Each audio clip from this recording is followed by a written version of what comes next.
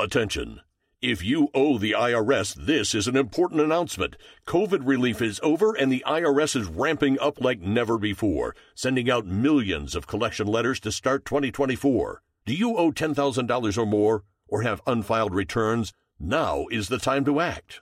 The IRS can garnish your wages, seize your property, and they can even take your home or your business. Don't let the IRS take advantage of you. It's time to call Tax Network USA. Their team of experienced tax lawyers has already saved over $1 billion in tax debt for their clients. They know how to negotiate with the IRS and can help you too. Visit tnusa.com or call 1-800-245-6000. Again, that's 1-800-245-6000. Don't wait until it's too late. Take control of your tax situation today with Tax Network USA. 1-800-245-6000. Call now. For whatever reason, the establishment media, they don't care too much about us, podcasters and online shows. And it's probably because we're not nearly as big as a lot of people think we are. If you're watching shows like this, you assume we're the big show, but we're probably not. Probably not. Tucker Carlson, he's a big show. But then again, he's a big show mostly among the older crowd. And his audience in the key demo is actually comparable to ours a little bit more. That's why I think it's interesting that he's getting so much heat over what's going on. But I get it. He's a big cable TV news primetime host who put out definitive proof showing that the January 6th committee, Democrats and the media were lying about what happened on January 6th. They began lying about what Tucker Carlson actually said and reported on. And now we have Chuck Schumer complaining about it, Elon Musk roasting him and Democrats, and we actually have The View saying what Tucker Carlson did should be illegal. Just want to point out to all the people who say things like civil war is not possible or whatever, you have right now 150 far left extremists who just laid siege to a government facility, firebombed it. I would call that an insurrection. 23 were captured. Some were not from this country. One was a lawyer from a large nonprofit. And now we have Stacey Abrams' nonprofit advocating people join the terror campaign in Atlanta. I don't hear the Democrats complaining about that at all. It's because you're in a cold civil war and you're losing.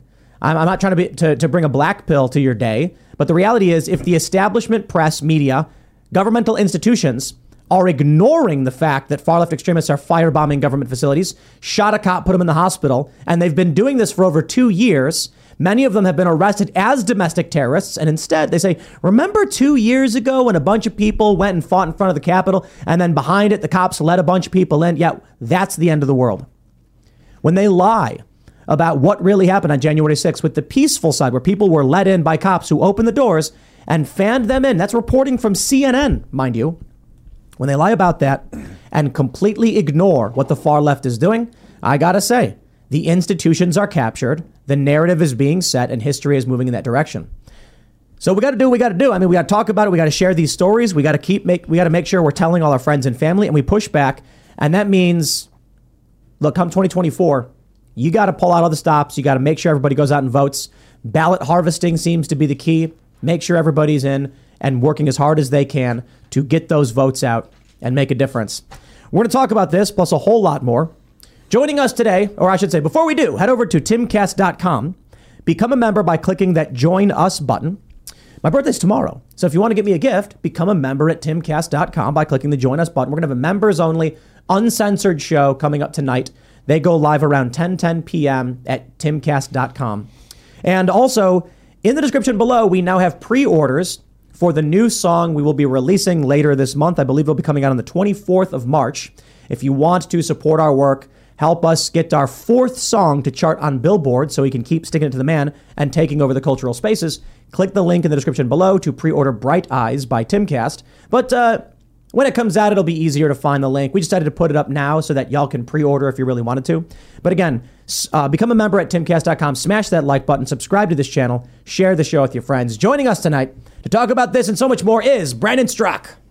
Hey, you're a Pisces. I am indeed. I just looked it up. Yep, the peak of Pisces, March 9th. Happy birthday. Thank you, sir. That's awesome. As I will be 37. I'm flattered that you've invited me to be your birthday guest. Well, the birthday's tomorrow. Well, close enough. Birthday Eve. Your birthday Eve guest. It was actually going to be Matt Walsh.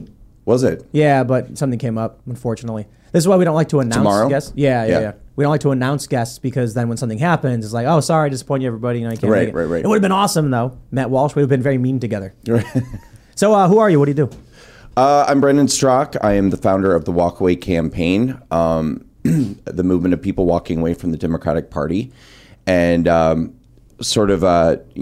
what's going on in the world right now is relevant to my story as well, because I also happen to get kind of ensnared and embroiled into the January 6th thing, which we'll get into, I'm sure, tonight. And I'd love to tell people about our new app, Walkaway Social, at some point. Right on. Yeah, it's convenient. We periodically will have a guest who comes on at the right moment when something's breaking in the news, and someone asked, they were like, "Did you book him in advance? Like all the J6 happening with Tucker, and then you have Brandon here?" I'm like, no, it's perfect. It's perfect timing. That's how it happened. So yeah, we also have Hannah Claire Brimlow hanging out. Hi, I'm Hannah Claire Brimlow. I have a piece up on timcast.com in celebration of International Women's Day. It's all about the First Lady of Anti-Feminism, Phyllis Schlafly. So in 2 hours or whenever stuff's done, go check that out. Yeah, and perhaps in the members only segment, we have this video of a woman crying because she's too old to have kids, and she's talking about how she can't do without support, and I feel bad for her, but I think it's an interesting conversation culturally. So we got Phil hanging out too. Hello, I am Phil Labonte, the lead singer of All That Remains, anti-communist and counter-revolutionary, and we also have my man. Yo, I am Surge.com. Pleasure, guys. Take it away, Tim. All right, let's jump into this first story. Many of you have already seen the videos released by Tucker Carlson, but I want to make sure we can remind you just a quick bit before I show you what Whoopi Goldberg had to say about this. So we have Chuck Schumer, bald-faced lie, attacking Fox News for shameful use of January 6 video. How unfortunate. Elon Musk roasting them, which we'll show in a second. And then we have the actual more video footage showing exactly what happened. In this tweet from, I just saw this in response to someone. This is Tony Bag of Laughs tweeted, "If you think Tucker Carlson is a liar, it's because you don't understand. Buildings have 4 sides. The Capitol is massive. One side was chaos. The other side had cops waving people in and assisting them inside. That's not punching cops and breaking windows. And here is a video showing police opening the doors and letting people in." The video footage released by Tucker Carlson shows you've got the Jake Chansley, the guy with the shaman hat or whatever you want to call it, being given an escort by police who attempt to open doors for him and show him around and then escort him to the Senate chamber, where he then says, "Thank you, police." Now, in response to Tucker Carlson reporting on this, the media's gone nuts. The GOP establishment has gone nuts. Mitch McConnell's losing it. The Democrats, the media, that's all they can talk about. And Whoopi Goldberg had this to say. Wait, let's get the audio up. Can you switch the audio over? Is it good? Should be.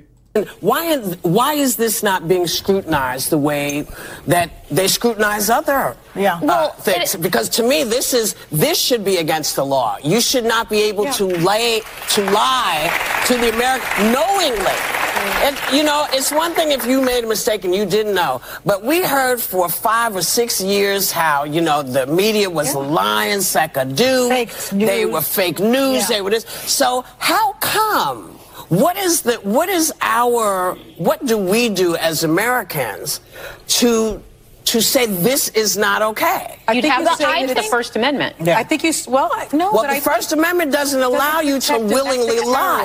Yes, it actually does. Oh my God. The First Amendment actually does. So, I'm not one to care too much about The View, to be completely honest, but this does exemplify a serious problem that we have in that, yeah, Whoopi, maybe it should be illegal to lie willfully to the American people. And then I got to tell you, you'd probably be the one in jail. It certainly would not be Tucker Carlson, probably be more like Chuck Schumer. Don't get me wrong, a bunch of Republicans would be wrapped up in it too. But no, the First Amendment does in fact allow you to lie. Yeah, because there is no arbiter of the truth when it comes to government, or at least there shouldn't be, but they're trying to make one.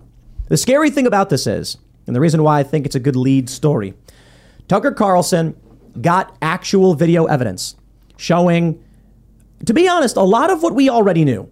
There's so much video footage of people walking around. In fact, let me show you how Elon Musk responded to this. And I want to play you this video. So Chuck Schumer says Speaker McCarthy has held the gavel for less than 3 months. But by sharing the January 6th security footage with Fox News, he has already done more than any party leader in Congress to enable the spread of Trump's big lie. Elon Musk responds, "Do you want us to remove this video?" And it's from Steven VoiceOver. I will now play for you this video, and I hope you have a good laugh. Good morning, ladies and gentlemen, and welcome to the U.S. Capitol building. If you've joined us today for the insurrection, please make sure you pick up a promotional leaflet on the way in, stay inside the safety cordons at all times, and if you get lost, speak to one of our Capitol police officers. They'll be sure to point you in the right direction.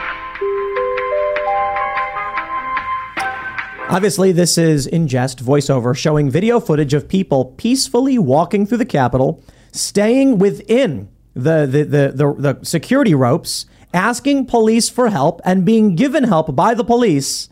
It's fascinating. It's all. Oh, there's a guy taking a selfie. The video does show people climbing the wall, people walking in the building.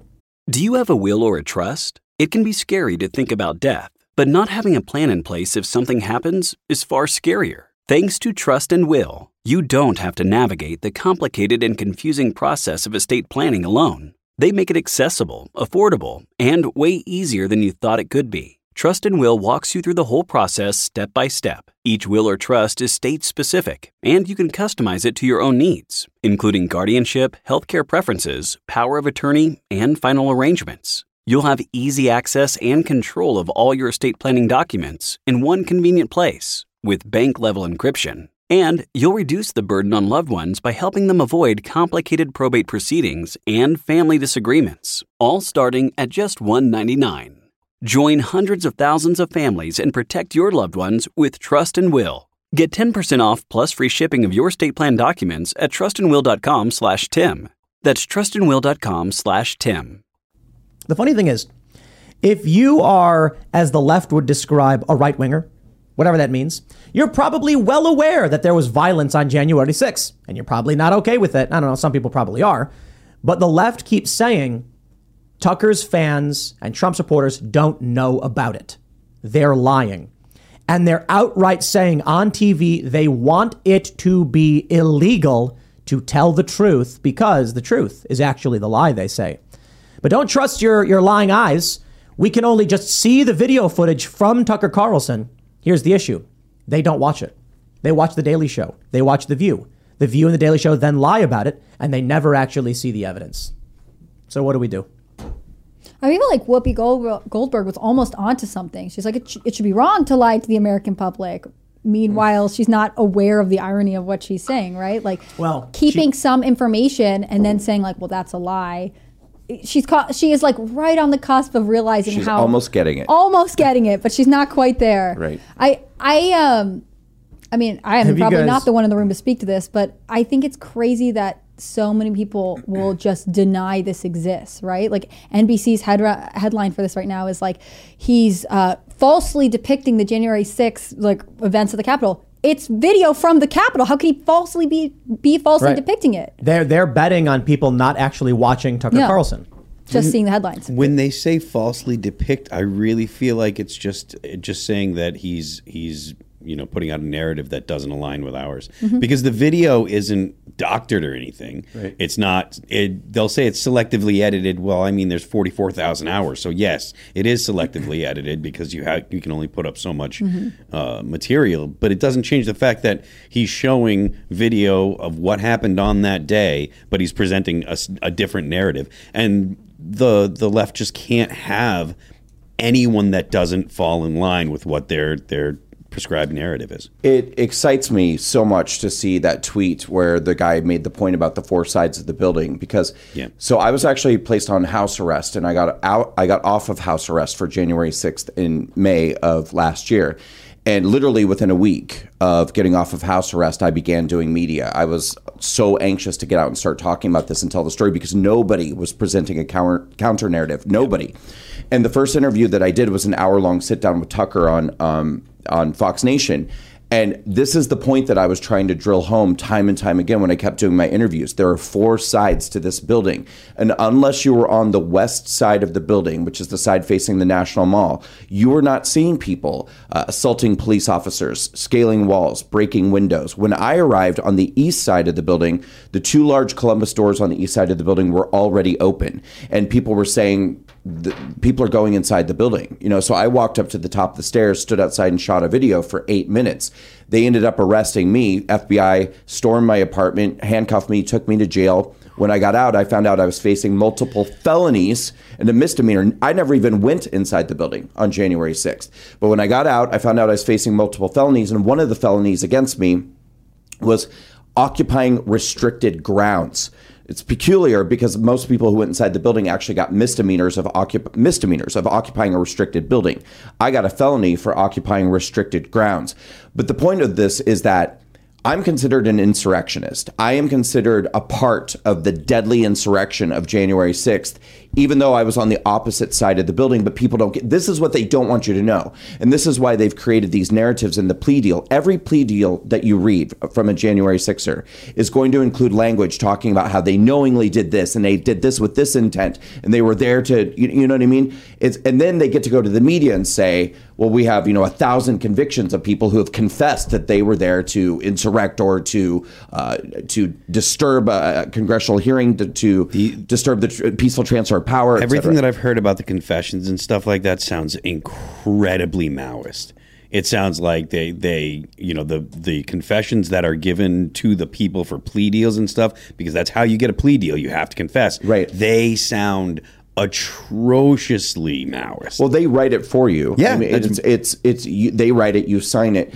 And it's one of the tools that they're using to secure plea deals is this charge called felony obstruction of Congress. Now, this is they've never used the charge in this way before. It's got some sort of historical context that has to do with people intimidating witnesses in a case in the 1970s. But they bent it and contorted it and twisted it inside out to use it for January 6th to say, well, there was a congressional hearing happening and it had to do with the transfer of power. So we're going to apply this felony charge of obstruction of Congress, which potentially carries 20 years in prison.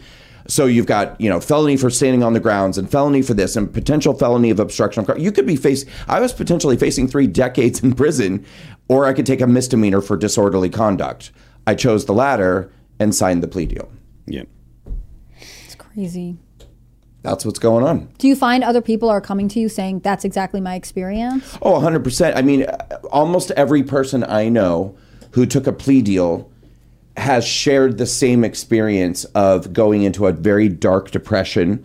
I actually just did an event at CPAC that we called The True Stories of January 6th, which was a panel event featuring Dr. Simone Gold, John Strand, Jerry Perna, the aunt of Matthew Perna, who committed suicide, who was also facing a misdemeanor charge but chose to kill himself rather than go through with the rest of his sentence because the government came to him and said, now that you've signed our misdemeanor plea deal, which would have carried about a maximum 6-month sentence, then they chose to tell him, we're actually going to request a terrorism enhancement to your sentencing. So now you're facing 6 years in prison, not 6 months. They told him this after he signed the plea deal. Jerry Perna was on our panel, and Derek Evans. And Derek Evans also took a plea deal and talked about how he wept, he cried when he signed it because it's devastating. Mm-hmm. And it's under coercion, really. I mean, all of these. I can't say that, but what choice would you make? I'll say it. Mm-hmm. I remember I often tell the story about how I got arrested for driving on a suspended license that I didn't know was suspended, because in Illinois, when you're under the age of 21, if you get more than 2 moving violations within, I think, 2 years, they suspend your license. I got a bunk ticket from a cop who claimed I was speeding when I wasn't. Didn't have the money to pay it off or go to court or whatever. Didn't know about the law. And so when I get pulled over and get a ticket, I end up going to court. And the judge said, were you coerced in any way? And I said, yes, Your Honor. And then the judge freaked out. And he was like, what? By who? And I was like, the prosecutor threatened, says I'm going to go to prison for a year unless I pled guilty. And he goes, that's not coercion. I'm like, yes, it is. Yeah, it is. Are you kidding me? It absolutely is. I'm out visiting my family because I got a brother-in-law who's in Iraq, and my family's freaking out because they're worried he's going to lose his life. I drive out there, drive back. Also, I'm getting arrested for a suspended license. I didn't even know because I wasn't even here, and it happened like a week ago. Now you're telling me I'm going to go to jail for a year over this? Mm-hmm. Yeah, that's coercion. Sorry. Yeah. And then he was like, go talk to a lawyer and come back. I'm sorry, dude. When a prosecutor goes to any person and says, we are going to give you the maximum, a terror charge. We are going to beat you and torture you. That's coercion. Right. We've got unlimited resources. We're the federal government. You're an individual of limited means. It's David versus Goliath. And we're going to hit you with all of these charges. Oh, and by the way, we won't transfer jurisdiction of your case. So you're going in front of a judge and jury who hates Donald Trump, who hates anybody who voted for Donald Trump. We're not going to let you be seen by a jury of your peers to make the decision.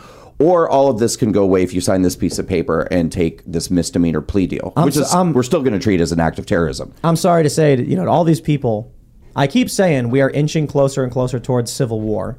Maybe not. I'm not psychic. All I can tell you is all of the January 6th defendants, as you just pointed out, will be forced to go in front of a jury of people who despise them for no reason. Right. Who despise them because Whoopi Goldberg lied to them. Yep. Who despise them because Jimmy Kimmel, because The Daily Show lied to them. That is a tribal cult. Right. And no matter what you present to these people in terms of evidence, the response is it should be illegal to show the truth. That's what they're saying about Tucker Carlson right now. Now imagine after Whoopi Goldberg said Tucker reporting the truth, showing video of it and saying just watch the video. She said that should be illegal. What do you think is going to happen when you go to court as a defendant and you go in front of these people and say they'll be reasonable? Here's a video of the cop waving me in. The jury will say, we don't care. Right. Fortunately, that one guy, Martin, whatever his name was, went with a bench trial with a judge. And the judge, fortunately enough, said, the video does show a cop waving him in the building. So Right. Case dismissed. All charges dismissed. That's such a rare occurrence. That was Judge Trevor McFadden.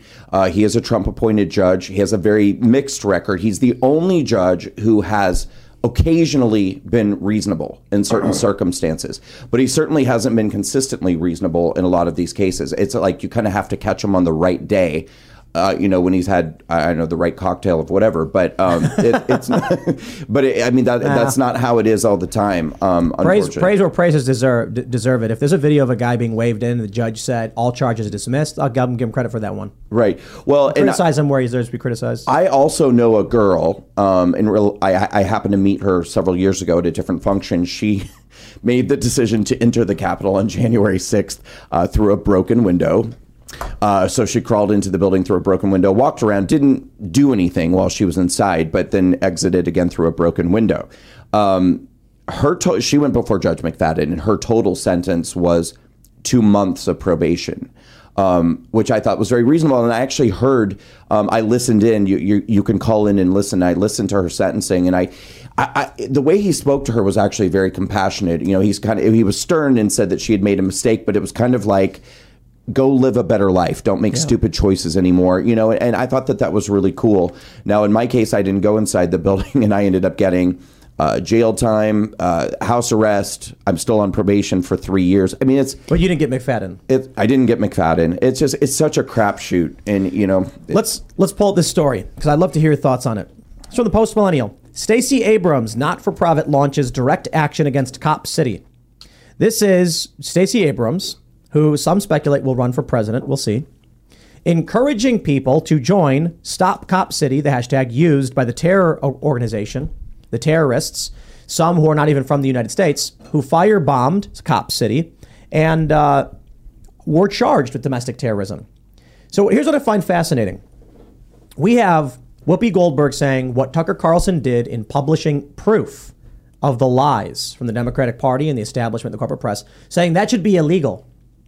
My question is, how come no one in the mainstream press, none of the Democrats, and we know the answer, of course, but my question is, if we're trying to approach it logically, to ask someone who is not discerning or doesn't understand, how come they're screaming J6 while far left extremists are firebombing Atlanta, Memphis, and this police facility, this government facility? When you have foreign individuals joining this group and firebombing equipment and attacking cops with explosives, they're talking about something that happened 2 years ago. Right. There's an insurrection going on right now. Stacey Abrams' organization is helping organize for the terrorists. They are literally charged with domestic terrorism. Right. On more than one occasion, they have been charged with domestic terrorism. And Stacey Abrams is helping. And a Southern Poverty Law Center lawyer was arrested among the terrorists, and the spokesperson for the SPLC posted in support of the terrorists. Right. That is not in the mainstream narrative. No. Honestly, I think that they actually don't see the things that they do. It's not even necessarily that there's a double or an intentional double standard. I think that they legitimately don't think it's a crime when they do it. I think that because most of the time, is this about racism? Is this about social justice? The government is building a large police training facility, and so they want to. They've burned down private buildings, private homes. They flipped a guy's truck over and torched it. These are private citizens. Right. It's just overt terror, political terror. Ostensibly, the argument that they give is because it's is environmental. They don't want to cut down the trees. Well, not completely. It's a mix of things. You've got, depending on who they're talking to, they'll argue, oh, they're trying to deforest. That's the one. Then they'll say, it's because cops are racist. Oh, but it's because of police violence want to defund the police. So it's just basically, you have a national banner, Antifa, international to be honest. They have killed people. Mm-hmm. They've been expanding, and it's nowhere to be seen. No one cares. Right. This is the warning I have for everybody. When Stacey Abrams can have an organization advocate for and support overt terrorism, I mean, come on, like they're literally breaking into a government compound and setting equipment on fire and torching it, and there's people from France and Canada who are along with it. Like these are foreign individuals in the United States attacking government property.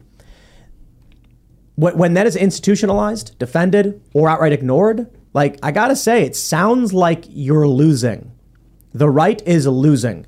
If Antifa can and has gotten away with murdering people and burning this stuff down, I mean, as an institution, as an organization, as an idea, where is any kind of counterance to this? So what I mean to say is, Aaron Danielson gets shot and killed in Portland, 30 some odd people in the Summer of Love riots. Mm-hmm. Yes. Some of those people who committed those murders have been brought to justice, but as an ideology, Black Lives Matter and Antifa have still not gotten this degree of scrutiny that January 6th did. Not even close. And if you remember in 2020, I believe it was in St. Louis, when that mob of Black Lives Matter protesters went to a gated community. They broke the gate down, they rushed inside, and a couple came out on their lawn, the McCluskeys, and there's that kind of iconic imagery of them holding their guns, protecting their property. We all know how that ended up. It was the McCluskeys that ended up getting arrested. It was the McCluskeys that I believe ended up being charged and ended up being the enemies and the villains in that case. And what's interesting is, like, on a sort of macro level, it's almost an identical situation to what happened at the Capitol. I mean, you had a mob of people go into an area where they weren't supposed to be. If the McCluskeys were like the Capitol Police protecting the building, why are the Capitol Police the victims in the January 6th, which, you know, by the way, they are, but like, why are the McCluskeys the villains for protecting their property in that situation? I warned everybody. In 2018, I said, sooner or later, these far left extremists will come to your home and the cops will sit there and say, these last few years have not been easy on our economy. And with tax season finally arriving, there'll be millions of hardworking people and businesses that could struggle even more due to the IRS working against them and pocketing profits for themselves. America First Tax Group can help put an end to your worries. Just one phone call to 800-431-5684, and you'll be in touch with America First Tax Group, a full-service tax company that'll fight the IRS's predatory tactics and put you on the path to financial freedom. Their experts can help you or your business with any tax-related problems you may have, from dealing with your back taxes to granting you access to tax relief and much more. Don't wait. Get in touch with America First Tax Group today by calling 800-431-5684. That's 800-431-5684. Or visit americafirsttaxgroup.com/Tucker. Again, 800-431-5684 or americafirsttaxgroup.com/Tucker. It is easier to arrest the homeowner than it is to deal with a riot. Yeah. And we've seen it on multiple occasions. The McCloskeys are a good example. They break onto private property, onto the actual lawn of their building, and the McCloskeys, who own legal weapons, come out brandishing them, saying, get off our property.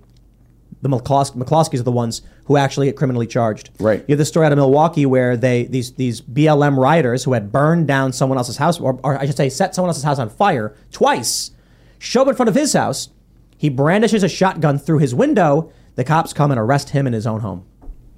I'm sorry, man, like, maybe I'm completely wrong to say civil war, and it's more like the revolution is happening. It's been happening. It will continue to happen. And sooner or later, you will own nothing and you will be, well, you'll be very unhappy. But don't worry. The government will give you pills or they'll flog you unless you say you're happy.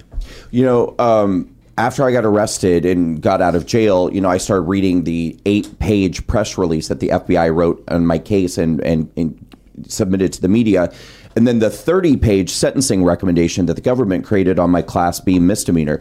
And in it, they went through my social media and pulled a great number of tweets and things like that to sort of substantiate, you know, this person's a lunatic with violent tendencies, and look at these things that he said. And they actually pulled a tweet where I said, make your peace right now with the fact that we're in a civil war. We didn't want it. We didn't ask for it, but it's here. And at this point, you better kind of open your eyes and see what's happening. And they're like, you know, he's promoting civil war. This guy is dangerous. And I had to kind of explain to them, number one, if you look carefully, I'm saying it's already here. It's someone else started. It's at your doorstep. But number two, when I talk about a modern civil war, and I think when we talk about a modern civil war, we're not talking about like grabbing your musket and taking out to the streets and starting and shooting people. We're talking about debanking people, freezing people from being able to send and receive money, from being able to exist on social media or exist in the public square, destroying people's reputations. But that's all the precursor. Look at civil wars throughout history. It doesn't start with one day a guy walks outside and says, you know what? I'm just so darn mad at the president, I'm going to civil war. And then the people go outside with guns and start shooting at each other. Right. It happens because tensions between factions, either ideological, political, religious, or otherwise, start bubbling up to the point where people then say, I've had enough of you, you're dangerous. When you see roving bands of far left extremists going through cities and firebombing storefronts, this is how it starts. The way it starts is this. You will have a band of ideological extremists. They will grow their ideology. It'll percolate down through the masses throughout the entire country. They'll put up a banner. They'll identify each other. They'll recruit. One day, the extremists will commit very serious crimes. The police, the government, or locals will defend against those crimes, killing one of the extremists. The extremists will use that as evidence among their cult that they are being victimized and must fight back with violent force. Take a look at what happened in Georgia. Far left extremists occupying a forest opened fire on police officers, shooting one of them. These people had burned down private homes already, literally torched houses. They were under construction, for sale houses. I don't think people lived in there. They stopped a guy who was in his truck, a regular old dude, booted him out and flipped it over and set it on fire. Ideological extremists. Then when the police get shot at, they return fire, killing one of the extremists. The corporate press and the activists then say the police assassinated one of our members. A peaceful environmental activist was brutally murdered by the police. And The Guardian was my favorite. They said the police provided no evidence that he was shot. The officer is said to be in stable condition in the hospital. It's like, okay, so the cop got shot by this guy. So we're at that point where there is no right-wing equivalent to Antifa. No. Mm-hmm. The closest you ever got was Proud Boys. And the Proud Boys were so smart that when they got into a fight with Antifa, they walked up to the cops and said, here's my name and information. Thanks, officer. And the cops slapped cuffs on him and put him in prison for 4 years. Congratulations. The closest thing you can even get to anywhere near it is January 6th, which is, yes, a riot. A lot of people in the front of the building, violent, and then a lot of people on other sides of the building being let in. And what happens? The federal government pulls out all the stops to destroy anyone in any way associated with that day, if they can. Do you think it's hard for the public to believe that there can be left-wing domestic terrorists? Because I think back to all of the environmental groups in the 70s that wreaked havoc everywhere. You know, they were extremely active. They burned buildings. They broke into places. Like, it's actually normal for domestic terrorism to be perpetrated by the left. But it seems like because they were the party of, like, peace and love and hippies, somehow we, like, forget to say, oh, wait, they can also have extremists. I think it's a combination of far left extremists know they're lying. You know, we were talking earlier, I can't remember who said, they don't think it's what they're doing is illegal. They know what they're doing is illegal. They don't care. They think they are morally justified in committing crimes against other people. Maybe that's a better way to say it. Yeah. Maybe that's a better way to say it, because I was going to give the same answer that I gave earlier, which is that most of the time that there's violent extremism that comes from the left, it's often some way rooted to some sort of social injustice, which often is tied to race. And anytime the topic of race is involved, it seems like anything goes and anything can be justified. I mean, you can literally loot and kill and beat people up and burn buildings down. And if people like us say, what the hell is going on? People say, "Oh, these people have been experiencing injustice for generations." Even when whether it's race or whether it's LGBT issues or whether it's class, it's always a Trojan horse for some type of oppression, and it's always going to be moving leftwards. We live in the logic of Herbert Marcuse. You can read about this. Herbert Marcuse wrote it up in an essay from the 60s called On Tolerance or Pure Tolerance. And essentially it says it's okay for the left to do whatever. It's consequentialism.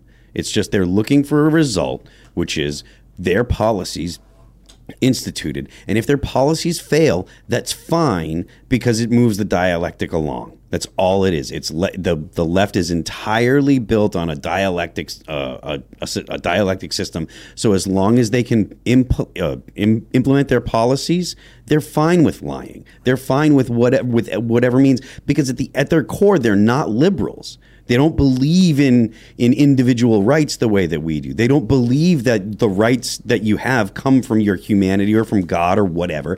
They believe that all rights come from the state. That means that your rights are just gifts. So there's no reason to argue about that you have the right for this or you have the right for that. You have whatever right the state says. I think those ideologies are not as relevant as a lot of people think. They're certainly wielded as a weapon to guide and control these masses, but I believe that the far left extremists are chaos and nothing more. The foot soldiers, yeah, but the people that are calling the shots, the people that are informing the ideas, that are writing the books that are teaching children, these people are religious fundamentalists. I disagree. Not totally. I think that the reason they're going after kids with this gender ideology stuff and the far left stuff is literally just to destroy them. You don't have a child sterilize themselves if you're trying to create an army or to control a machine, because you're cutting the root out from the plant you need. What is the outcome of all of this will be the complete destruction of the West, of American culture. In which case that's the goal.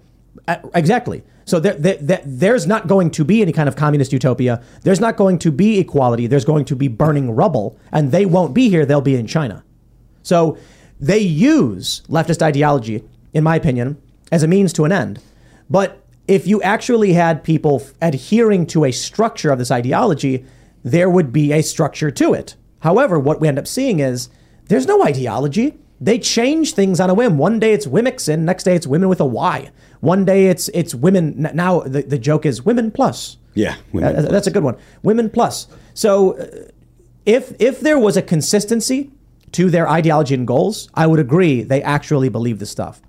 But watching this stuff for the past 10 years and seeing there is no start point and end point, I'm like, oh, all it is a chaotic, destructive force that spreads and consumes and destroys. The chaos is intentional because, like I said before, that happy people or happy societies don't have a lot of revolutions. If you have a society that's working with people that trust each other, with a high trust society where you don't have significant amounts of economic disparity, and you have everybody feeling like they kind of have the same culture and the same kind of, or at least are free to express their cultures, you don't need a revolution. Mm-hmm. You don't need to tear everything down. But if you have enough people that feel like they are unhappy with their lives, they're unhappy with their station for whatever reason, whether it be because they believe they were born in the wrong body, or they believe that they live in a white supremacist society, or whether they believe that the man is the reason that they can't get ahead and it's the rich people, blah, blah, blah.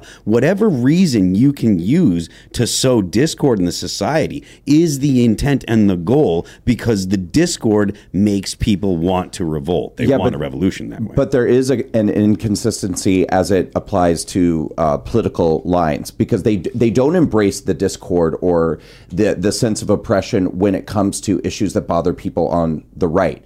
I mean, yeah. If you go back and you look at 2020 again, and Black Lives Matter and all the destruction that was done in the name of racial justice, yeah. But they can't seem to wrap their head around why anybody would become inflamed to commit violence on January 6th. So the question that I've always wondered is, and I don't condone the violence of January 6th, I never have, but the question is, why is it okay to commit violence because some black people feel like they're having some kind of experience in this country that is unsatisfying to them, but you can't wrap your head around the fact that there's an enormous group of people who believe that their election and their vote was being stolen, and that they thought that a fake president was being installed through a stolen election. It's intentional hierarchy.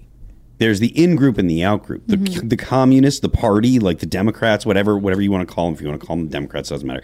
But the point is, if you're in the in-group, they make whatever excuses for your behavior. If you're in the out-group, then you're not even a person. Like right, we're going through a Maoist-style cultural revolution. And if you go back and listen to Mao's speeches or read his speeches, he talks about like the people and the democracy, and that's only applied to the actual people that are in the party. Everyone else is the enemy, and that's the dynamic that we have here. When the Democrats talk about we're worried about our democracy, they are talking about the Democrats and the Democrats only. When they're talking and everyone that's trying to destroy our democracy are the people that are trying to do things that the Democrats don't want. If you do things the Democrats don't want, that is destroying our democracy. When they say we, that is not referring to you. Yeah. It's referring to them. Exactly. Let me pull up this story. Let's talk about what the deep state will do if you come after them. I hate him passionately. Tucker Carlson unloads on Trump in text messages. What's strange? The day after Tucker Carlson releases definitive evidence that the J6 committee and Democrats and many Republicans and the media were lying, text messages get released smearing Tucker and framing it as though he hates Donald Trump. The funny thing is, there are photos of Tucker Carlson laughing and hanging out with Trump. This is two things: a distraction and an attack. Mm-hmm. Stop people from talking. So when you search for Tucker Carlson right now, you'll see, so earlier today I'm doing research on all these stories. Tucker Carlson drops these videos. When I search Tucker Carlson on Google, what do I get? I get the text messages story.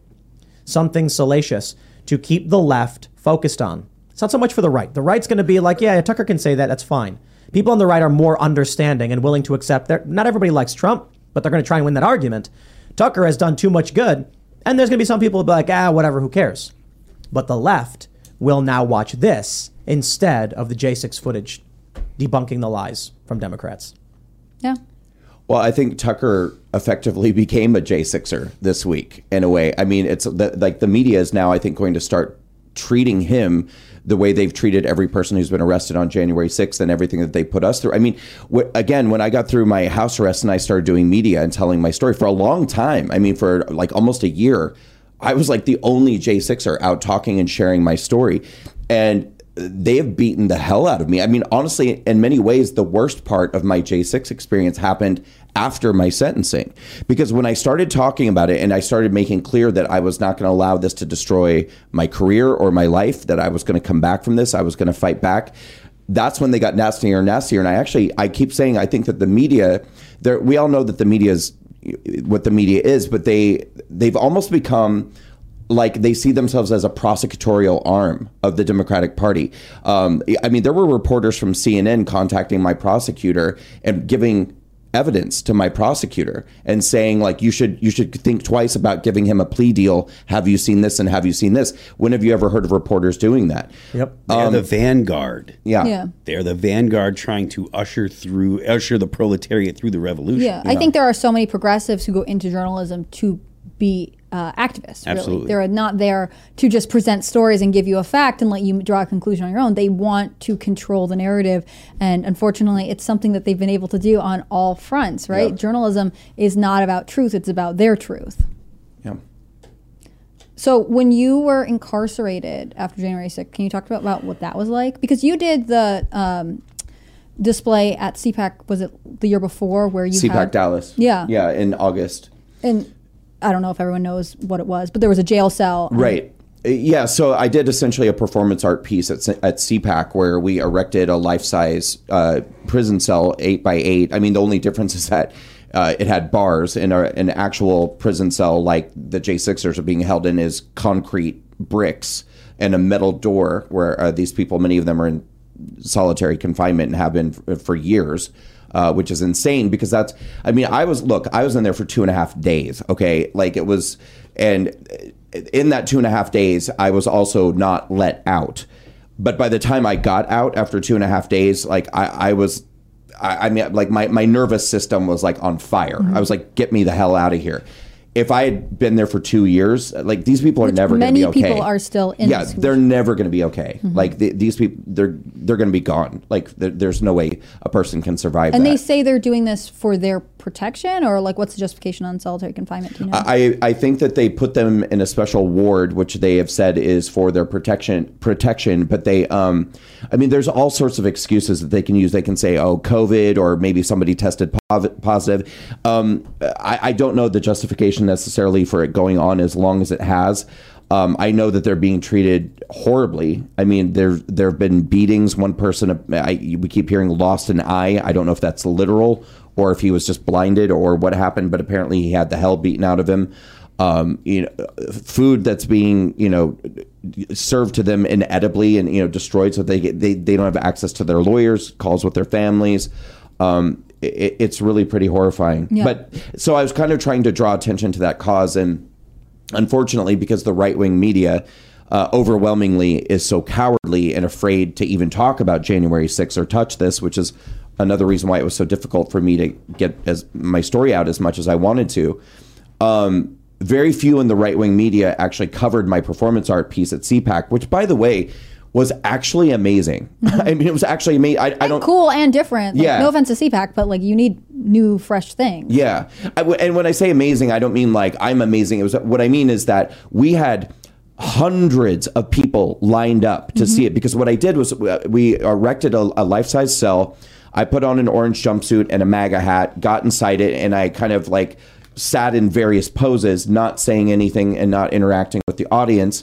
I allowed them to come. They could talk to me. They could pray. They could do whatever they wanted to, but I didn't interact. All I had was a chalkboard on the black wall, and I would keep getting up and changing the messages to say things like, where is everybody? Why am I alone? What, things like that. And then we had audio. Yeah, I was going to ask about the audio component. Yeah, so we had 20 or 30 wireless headsets, and people could come and they could put the headsets on, and while they were kind of looking at the visual, which was me in the cell, we had 3 different channels they could switch between, which were the voices of real J6ers telling their stories about being raided by the FBI, by being abducted, by being taken and put in a cell, and the charges they faced and what it was like going through the DOJ. It was very powerful, and people were like weeping and watching this. It was amazing. And then, of course, only the left-wing media was there. So all you heard about was this unhinged CPAC performance, that was like a carnival. And at one point, Marjorie Taylor Greene did come inside and she held my hands and she prayed. And I mean, it was lovely. But a lot of people were unwilling to interact with what you had set up. Oh, no. From the audience, you mean? No, I mean like a lot of conservative public figures that might be at CPAC, like Marjorie Taylor Greene went up to it, but... She did. There weren't that many big personalities that came in, were a part of it. But I'm even just talking about the media. I mean, it wasn't reported on by Fox News or Newsmax or, pretty much anybody on the right. So the coverage was, we just got dragged so hard with them. Except on Twitter. That's where I heard about it, because I wasn't there that year, and like... Twitter was in love with it, or at least conservative Twitter was like, this is so fascinating. I must have missed those tweets. People would, I wasn't on Twitter at the time, and people would text them to me, and they'd be like, this is just unusual, it's different. And I think especially for, conferences, people don't expect performance art, but I think so many people have questions about what happened to the January 6th people, right? Like, even if you don't agree with the violence and you don't support it, there are so many unanswered questions that I think a lot of people want answers to. And that's why I ask, like, why do you think it's that people can't grasp that domestic terrorists are left-wing in America? Because for so long we've been fed, conservatives have guns, conservatives are violent, conservatives are this, that, and the other. Like, look at Ruby Ridge, look at all these things. Like, there is an idea that because they want to be left alone, or, they're more interested in safeguarding their own rights, they don't want to comply with this larger narrative, that conservatives are the ones who we have to be nervous about. Well, but sorry, that's what I think is great about what Tucker's doing, is that it doesn't erase the imagery of people who, broke windows or fought with police officers. Of course not. And nobody's saying that. Like, nobody's trying to rewrite the narrative and act like the violence didn't happen. What we're trying to do is provide a little more nuance and context here. And also to point out, just because a person got arrested or charged doesn't mean that they were a part of the let's overthrow the government gang. Why didn't Trump just pardon everybody? I can't answer that question. Time is our most precious commodity. And I've heard from so many of my listeners who have asked for my advice about how they can spend it wisely to improve themselves and the people around them. That's why I'm so excited that Hillsdale College is offering more than 40 free online courses in the most important and enduring subject. You can learn about the works of C.S. Lewis, the stories in the book of Genesis, the meaning of the U.S. Constitution, the rise and fall of the Roman Republic, or the history of the ancient Christian church with Hillsdale College's online courses, all available for free. That's right, for free. I personally recommend you sign up for Constitution 101, the meaning and history of the U.S. Constitution. In this 12-lecture course, you'll explore the design and purpose of the Constitution, the challenges it faced during the Civil War, and how it has been undermined for more than a century by progressivism and liberalism. The course is self-paced so that you can start whenever and wherever. Enroll now in Constitution 101. Our country needs more Americans who understand the Constitution and can defend the freedom of the American people against the encroachments of an increasingly large and unaccountable government. Go right now to hillsdale.edu/Tim to enroll. There's no cost and it's easy to get started. That's hillsdale.edu/Tim to register. hillsdale.edu/Tim.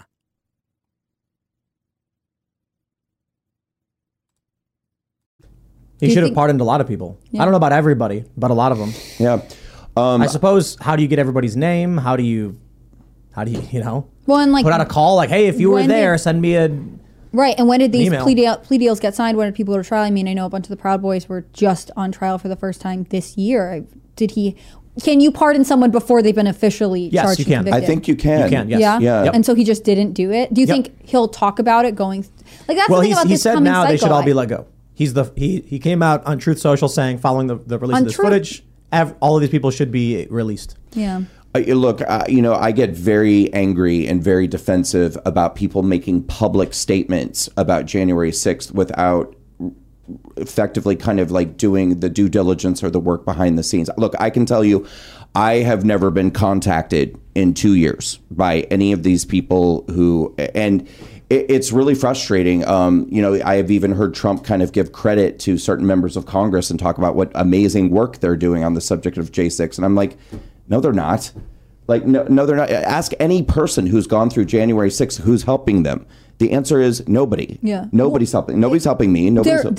People affected by January 6th are helping themselves. So like when I went to the Proud Boys trial in January, I sat with people whose family members are a part of this, and they're saying like, well, we made our own groups and we found each other therapists to talk to, and we found each other like resources because basically no one wants to talk to us about it. We can't get any media outreach. And also like we are really dealing with what the effects of having someone incarcerated because of this. Like we have legal bills, like if we want to be in trial and they're in trial in DC and we're from Nevada, right? Like we have to be here. We have to put our lives on hold somewhere else. Like it's an incredible burden, not only obviously on the people who are incarcerated, but on the other people who are affected by it. It's unbelievable. And I mean, the amount of money that it costs to go through something like this, I mean, a lot of these are very poor people, and it's not even a matter of, well, this person should be paying their legal bills or whatever, but it's like, man, one post on Truth Social saying, everyone donate to this fund.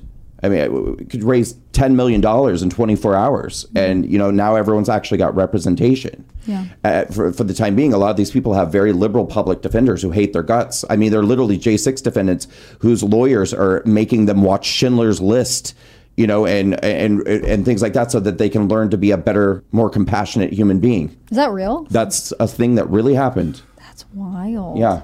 Let's jump to this story real quick. It's a rehashing, but there's some new details. The Daily Dot reported Matt Walsh lashes out, a Daily Wire reporter who quit over his increasing transphobia. We're in a culture war, a cold civil war, burgeoning into a hot civil war, whatever you want to call it. And Matt Walsh is mean. So, of course, the left is really angry. The disaffected liberals are angry. Some conservatives, but mostly not really, are angry, but some are. And Matt came out and pushed back, The story that developed over the past few days is that one of the reporters of the Daily Wire resigned, saying, "You can't be so mean." We have this tweet here from Colin Wright. The journalist Christina Buttons went to work for Colin Wright's publication on Substack, and it's called Reality's Last Stand. And Colin Wright says, "There is a critical distinction between frankness and inhumanity. It is the difference between delivering a harsh truth and compassion and lobbing insults with reckless abandon. It's the difference between calling someone morbidly obese and a fat F." He says the actual word, though. "This 'I'm tired of being nice' mentality is dumb. I've never sugarcoated the truth to avoid hurt feelings. It's impossible to speak bold truths directly and without euphemism and draw moral lines in the sand while also not engaging in vicious name calling. It's not that hard." He goes on, but I think the point here is this is one of the reasons why I believe the right could lose. One of the biggest weaknesses of the right. Everything we talked about in the previous segments. You've got January 6 defendants who walked into a building where the cops opened the door for them, and they're facing years. Probably end up getting a couple years, like the Q shaman. He got convicted, sentenced to 4 years, and the video shows the police are actually escorting him around the building. But sure enough, that's all it takes when they lie. And now you have this debate among the anti-woke, anti-establishment about being mean, and there's outrage that anybody would be as mean as Matt Walsh. You know what Matt Walsh said? Did he call someone a fat F? Did he call them? Did he have deep, harsh growls and "you sick disgust"? No, he said to one individual, "You are eerie and off-putting, and people who look at you will find you pitiable." And that was over the line for everybody. It was a little more than that.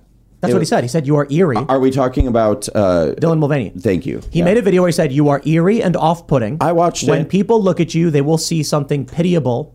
Didn't he also say something about you'll kill yourself and your parents will be glad that you're gone? He never said that. That's he not didn't say true. that your He did parents. not I say watched that. the video. Absolutely no way. He did not say that. Did you guys watch the video? I did not. Matt Walsh did not say that. He said you have. Well, you're making me feel like I'm having a blackout because I feel like I saw that happen. There is a meme video from a 4chan post of Joe Biden saying your parents will be glad you're dead and they will bury you under your born name. Matt Walsh said you have destroyed, you have removed whatever it is that made you masculine, but you have not gained a commensurate amount of femininity. All right, hang on. Even if I'm wrong, just hang on a second. You're saying he did not say, make some comment about you'll kill yourself, and when you're gone, your parents will be secretly glad that you're gone because they'll be relieved of the burden that you caused them and the shame. He never said that. I'm telling you, I remember in my soul. Did you watch a deep fake? Did you watch a deep fake? Yeah. That would be great. No. Because we've talked about that before. Like, what if, because that script is like a 4chan It's a 4chan script. And I've heard it, the Joe Biden one. And so, like, it would be interesting, because how many times have I been on the show where I've been like, the deep fakes are terrifying. If you have watched a deep fake, he never said Matt that. Walsh. You're really sure he didn't say that? Everybody bring up the I links watched Matt during the Walsh's episode. show. But I watched it. That's why he said you are eerie and you are off-putting and people will look at you and see you as something pitiable. All right, and I'll I'm watch it again. That is the extent that we're calling mean. Also, I really hope you can find this video. I'm sorry to cut you off. Yeah, I had so many opinions on this topic, and now I've lost all my confidence because I feel like I fell for a Nigerian scam or something. What if you did? What if this is the deep fakes? This is what I'm saying. Let me pull up the video. We played it on this show. You did? Yeah. Like I'm seriously worried about my mental health right now because I feel like I remember this. Well, and if you can hear it in his voice, he's got a distinct voice. I mean, Dylan, if that is the most attractive you will ever look, then I don't even want to imagine what you'll look like when you're at your ugliest. You do not pass as an attractive woman or as a woman at all. Even with 50 pounds of makeup and plastic surgery and clever lighting tricks, even then you still cannot escape what you really are and what you will always be. You have successfully shed whatever parts of you were masculine, perhaps, at least on the surface. Nobody would ever describe you as masculine or manly, so you've got that going. But your femininity quotient has not increased at a rate commensurate with the loss of your masculinity. You may not be masculine, but you also aren't feminine. Instead, you are weird and artificial. You are manufactured and lifeless. You are unearthly and eerie. You are like some kind of human deep fake. That's what you are. You are a man deprived of all the best qualities of men, but without any of the best qualities of women. Even your personality is contrived. Everything about you is fake. Nothing about you rings true. Nobody buys the act. You'll never be accepted as a woman by anyone. Never by anyone. Even the people who pretend to accept you as a woman are only pretending because they're afraid of being lectured if they don't, or because they want to use you as a platform to virtue signal. But everyone who looks at you will see something pitiable and bizarre, something utterly unfeminine in every way. You will never be able to actually have the identity that you're trying to appropriate, nor will you ever be able to fully escape the identity that you're fleeing. The best you can hope for is some kind of limbo, the worst of all worlds. And yet, even in that limbo state, you will still be a man. Just not one that any of us can respect or take seriously. But other than that, champ, you're doing great. So he didn't raise. Did it begin there? Yeah. There was nothing before that. That's it. That's the clip. A heartfelt message. This is what it's got 4.4 million views. I swear you watched a deepfake. You watched a deepfake, bro. Because what you described as a famous meme, and they took a Joe Biden video and they put that meme with a deepfake voice and made him say that. And what did Joe Biden say? So Joe Biden said nothing. Yeah. Someone wrote this long post that was like very, very harsh and nasty towards trans people, saying you will kill yourself and your parents will, when they bury you, they will use your given name. And 1,000 years later, when they dig up your body, they will find a skeleton that is distinguishably male or something, or discernibly male. Yes, that was it. That's a 4chan meme. post. That's like a famous 4chan post. I want you to find this video now, like, because I kind of like believe that someone would deepfake Matt Walsh into it. I don't know, but I remember I saw it and I thought I thought it was really awful, and it definitely made me feel a certain kind of way about him. But wouldn't this be interesting if it's like exactly what we thought was going to happen with deepfakes? Like they are making people, they are using all these headlines to then say, awful person said terrible thing. And then if you do happen to stumble across a video, there's a chance that it's not even real. But I feel like I'm like having that moment again, like in 2017 when I realized that Trump didn't mock the disabled reporter. I'm like, oh my God, that didn't happen. People wonder why why there's so much hatred towards Donald Trump and the quote unquote deplorables, because people misremember things constantly. And when you are told things over and over, or you're told this is how you should feel over and over, you can't help but have that rub off on you. But in this case, I'm not misremembering. Like I'm telling you, I saw it. What if you really watched this deepfake video, which is like a step above misremembering? It always bothers me when you get these articles where someone is like the Hollywood Reporter had one we talked about on Pop Culture Crisis the other day. Roseanne Barr had some tweets that were bad, and that's why she got kicked off her show or whatever. And they don't link to the tweets anywhere. The screenshots of the tweets aren't embedded in the article because I guess they're too terrible to say. Which, you know, while spicy, like I don't think that they were impossible to print. They were barely spicy. She made a mistake about her. Right. Yeah. Which makes me think that they wanted to have this person take all the heat, and now they are not willing, number one, to do due diligence and try and at least find whatever these offensive comments are to say, like, look for yourself, see how bad they are, which I guess they weren't bad enough. Correct. And then on top of that, you know, now they can just recycle, oh, well, this article or this outlet also said that she said bad thing, and this one too. And so that's what's happening with Matt Walsh. If there is a deepfake video, I don't even know, that would be hilarious, because it's exactly what I have been afraid of with deepfakes this whole time. Yep. Bizarre. Yep. But anyway, to the point, we have this ongoing debate now about whether or not we're being too mean, and it's very disheartening to see Antifa firebomb a government facility, and then these moderate types, these disaffected liberals are like, how dare Matt Walsh call someone unearthly? Unearthly, that is a shockingly academic insult. Oh, I can't. Well, I never. I'm like, really? That's it? Come on. Do you have an opinion, though, about Dylan Mulvaney? Is that the name? Oh, absolutely. I don't think Dylan's trans. What? Yeah, I don't think Dylan's trans. I can't have my mind blown and I'm this right. many times. I'm right. I am completely right. What do you mean? I'm 100% right. What's happening? Wait, what's your opinion? I want to know that first. Then well, I didn't expect the conversation to go this direction, but all I was going to say is that when I started first seeing Dylan Mulvaney videos, I thought he or she was really annoying. And no, I mean, just obnoxious. I mean, trans or not, I just thought this is an obnoxious person. Oh, go ahead. But the conclusion of this is that I saw Dylan make a video basically addressing conservative, the people in the conservative movement who object to who she is, and I found it very compelling. And it actually, I was like, I actually like this person. Let me ask you something. How many women do you know go hiking in high heels? Well, it's an obvious question, right? Right. None. Because that's a ridiculous caricature of a woman to wear high heels in the woods. How many trans people do you know go hiking in the woods? Me? Just one, Dylan Mulvaney. Because it's not a real thing. It's a character being played. Now, some people have argued to me that no, Dylan's trans, Dylan just got facial surgery. And I'm like, Madonna got facial surgery. Yeah. Celebrities get surgery to be on TV all the time. Right. Someone who is chasing after internet clout will certainly get surgery if it gives them more internet clout.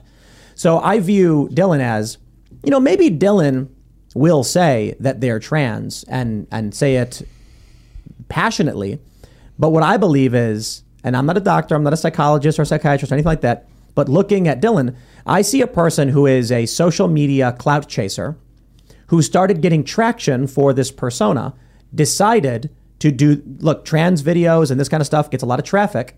Dylan embraces it, boom, views skyrocket. Celebrity skyrocket. Q rating. You know what Q rating is? The celebrity rating that they give you in Hollywood? Skyrockets. Getting to meet the president all through the roof. And guess what? You can't stop now. You got to keep one up in the game if you want to keep getting the views, the attention, the sponsorships. And this is what we're seeing with Dylan Mulvaney. That's why Dylan wears high heels in the woods. Not because it's something women actually do, but because he has to keep exaggerating and one-upping the psychosis of the character. And I talk about this all the time. When they first started writing about Donald Trump in 2015, they said, Trump made a racist statement. They get 1 million views. The next day, they write the same article. Oh, Trump made another racist statement. Nobody cares. We know. Well, Trump made the most racist statement. Really? The most? What's this? Another 1 million views. They have to keep escalating the story in order to maintain your attention. Otherwise, people get bored and they say, who cares? I already know this is happening. I'm done with it. Dylan Mulvaney is a perfect example of this. The content has to get crazier and crazier. Otherwise, people lose interest. So if Dylan just came up and doing videos being like, hey guys, it's me again, I'm a girl, people would be like, so what? This is boring. So what happens?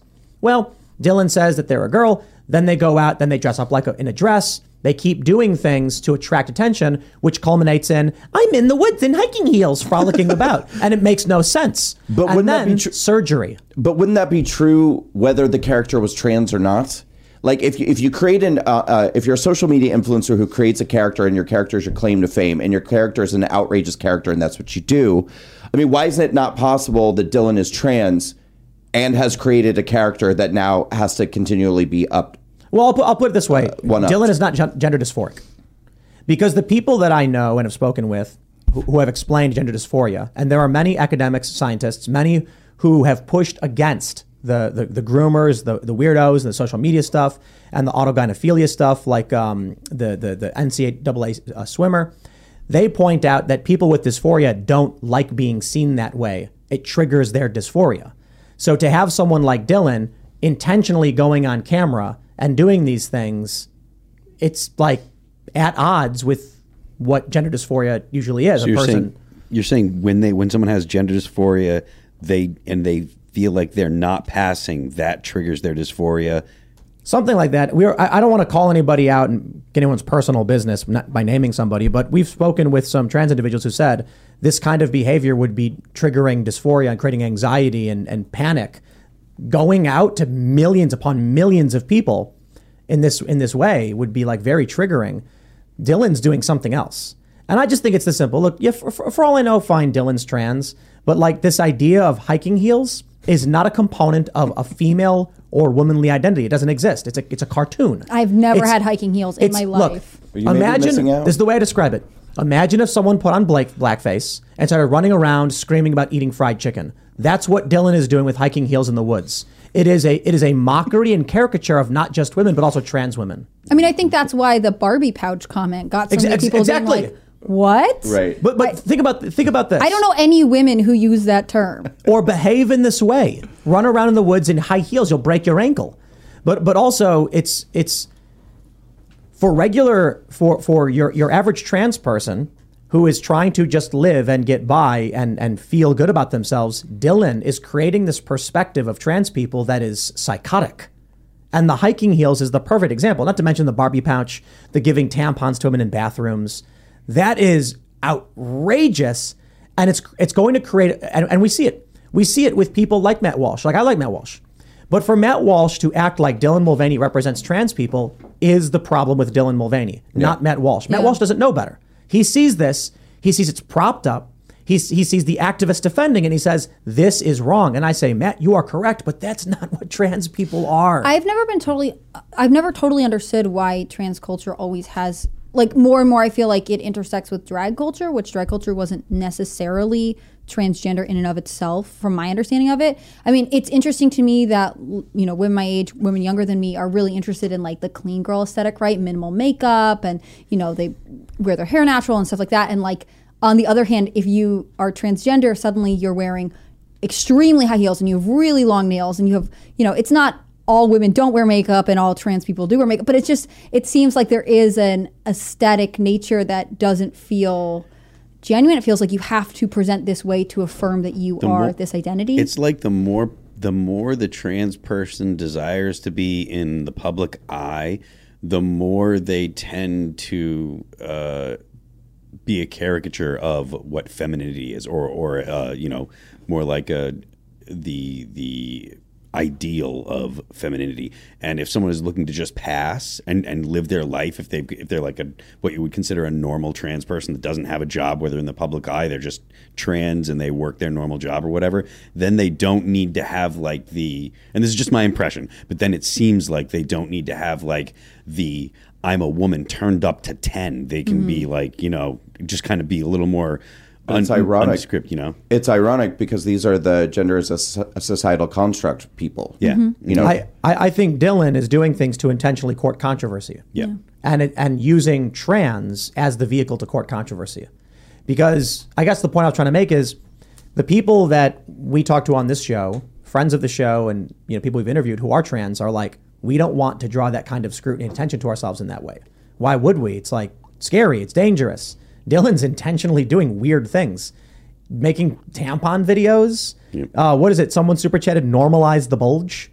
Like these are shockingly weird things that trans people don't do. I forgot about that. Right. So I'm like, listen, Dylan should not be held up as an example of what transgender people are like, because it's not true. I think Dylan has found a vehicle to get attention, and Dylan is probably a narcissistic sociopath who is trying to get attention, likes and views and fame, and that's it. And just like any other person, like Madonna, they will get plastic surgery to alter their appearance to fit the mold of what gets them attention. To stay relevant, yeah. Because if you look at the way Dylan behaves, you're right. And then you look at there's, you know, the trans woman that works at Media Matters, she's purely politics, right? She's purely politically trans. Like, she's trans or whatever, but it's all about the politics. It's not about like any of the glamour, glitzy, blah blah blah. She does dress like a woman and do her makeup as if she was in the public eye, but it's not like the whole glamour thing that Dylan seems to be going for. So I think that you can really pick out. Not really, but I feel like there are some trans people that you can pick out what the motivating factor is. Yeah. You know, whether it be politically motivated for it, because there are people that are trans because they're politically motivated. One day, Dylan's viewership is going to start to diminish because you can only go so far with any kind of content or show. Think about how TV shows used to be. How many seasons would you get before getting canceled? What was that? Parker Lewis Can't Lose. We had Corin Emick hanging out. And that's like, that show apparently was a big deal and people are big fans of it, but I think it got, 3 seasons? So back in the day, you might be on top for a couple of years, then your show is gone. Some shows last a little bit longer, maybe you'll get 7 years, and then it's gone. Hugh Laurie was huge when House was on TV. The ratings were through the roof, and the ratings started going down, and then the show disappears. This is no different. Attention cannot remain on somebody forever. You will not be on top of the mountain forever. You know, the Young Turks used to be the biggest independent media. Alex Jones was, but he got knocked down for other reasons, censorship. But the Young Turks have dwindled dramatically, and their viewership has tanked from where it used to be back in the day. Same is true for most YouTubers. There will come a time where Dylan Mulvaney will start losing viewership, and you will then see Dylan start making depressed videos being like, I'm a failure and things like this, because the average person, this is true. You'll notice this right now. There was a post I saw on Instagram from Lex Fridman, and he said something like, today I felt like a failure. So many people do sometimes, and I wanted to let you know that, we all go through this or whatever. Tons of comments were saying things like, I've been feeling that too. It's really funny how many influencers, how many social media personalities seem to go through an existential crisis at the exact same time. And you know what that time coincides with? Ratings dips in the beginning of any year, particularly political people or cultural individuals who are doing cultural politics and news after an election when viewership tanks. Now, I've been doing this for a decade. And when I started doing it, I met Luke Rudkowski, who had been doing it for 5 years before that. And first thing he said to me was, at the beginning of every year, views drop when you're in this space. And I was like, oh, wow. So for me, it's just a normal cycle. And then come August, October, views start going up. No surprise, though, you see so many people in the beginning of the year being like, I'm feeling down, I'm having a crisis, an existential crisis, oh, woe is me, and things like that. Well, it coincides often with a decrease in their viewership because they're feeling like, I can't get enough traffic, it must be something wrong with me. Right. That's going to happen to people like Dylan. It's going to happen to people like Jazz Jennings and Kim Petras, these people who are put in the spotlight for these reasons. It's not going to last forever. And then it's going to be really bad because for a child star or for any personality, you feel like you touch the clouds and then it gets pulled away from you. That's why a lot of people get mad. But what if you get surgery? Yep.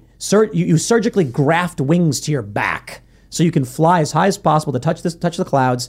And then finally, when you fall back down to earth, everyone looks at you like some kind of, disfigured or whatever. That's a problem in the entertainment world because of people that turn to substance abuse when the love dries up or whatever. So I imagine that you're going to see a massive wave of suicides and serious mental illness problems from.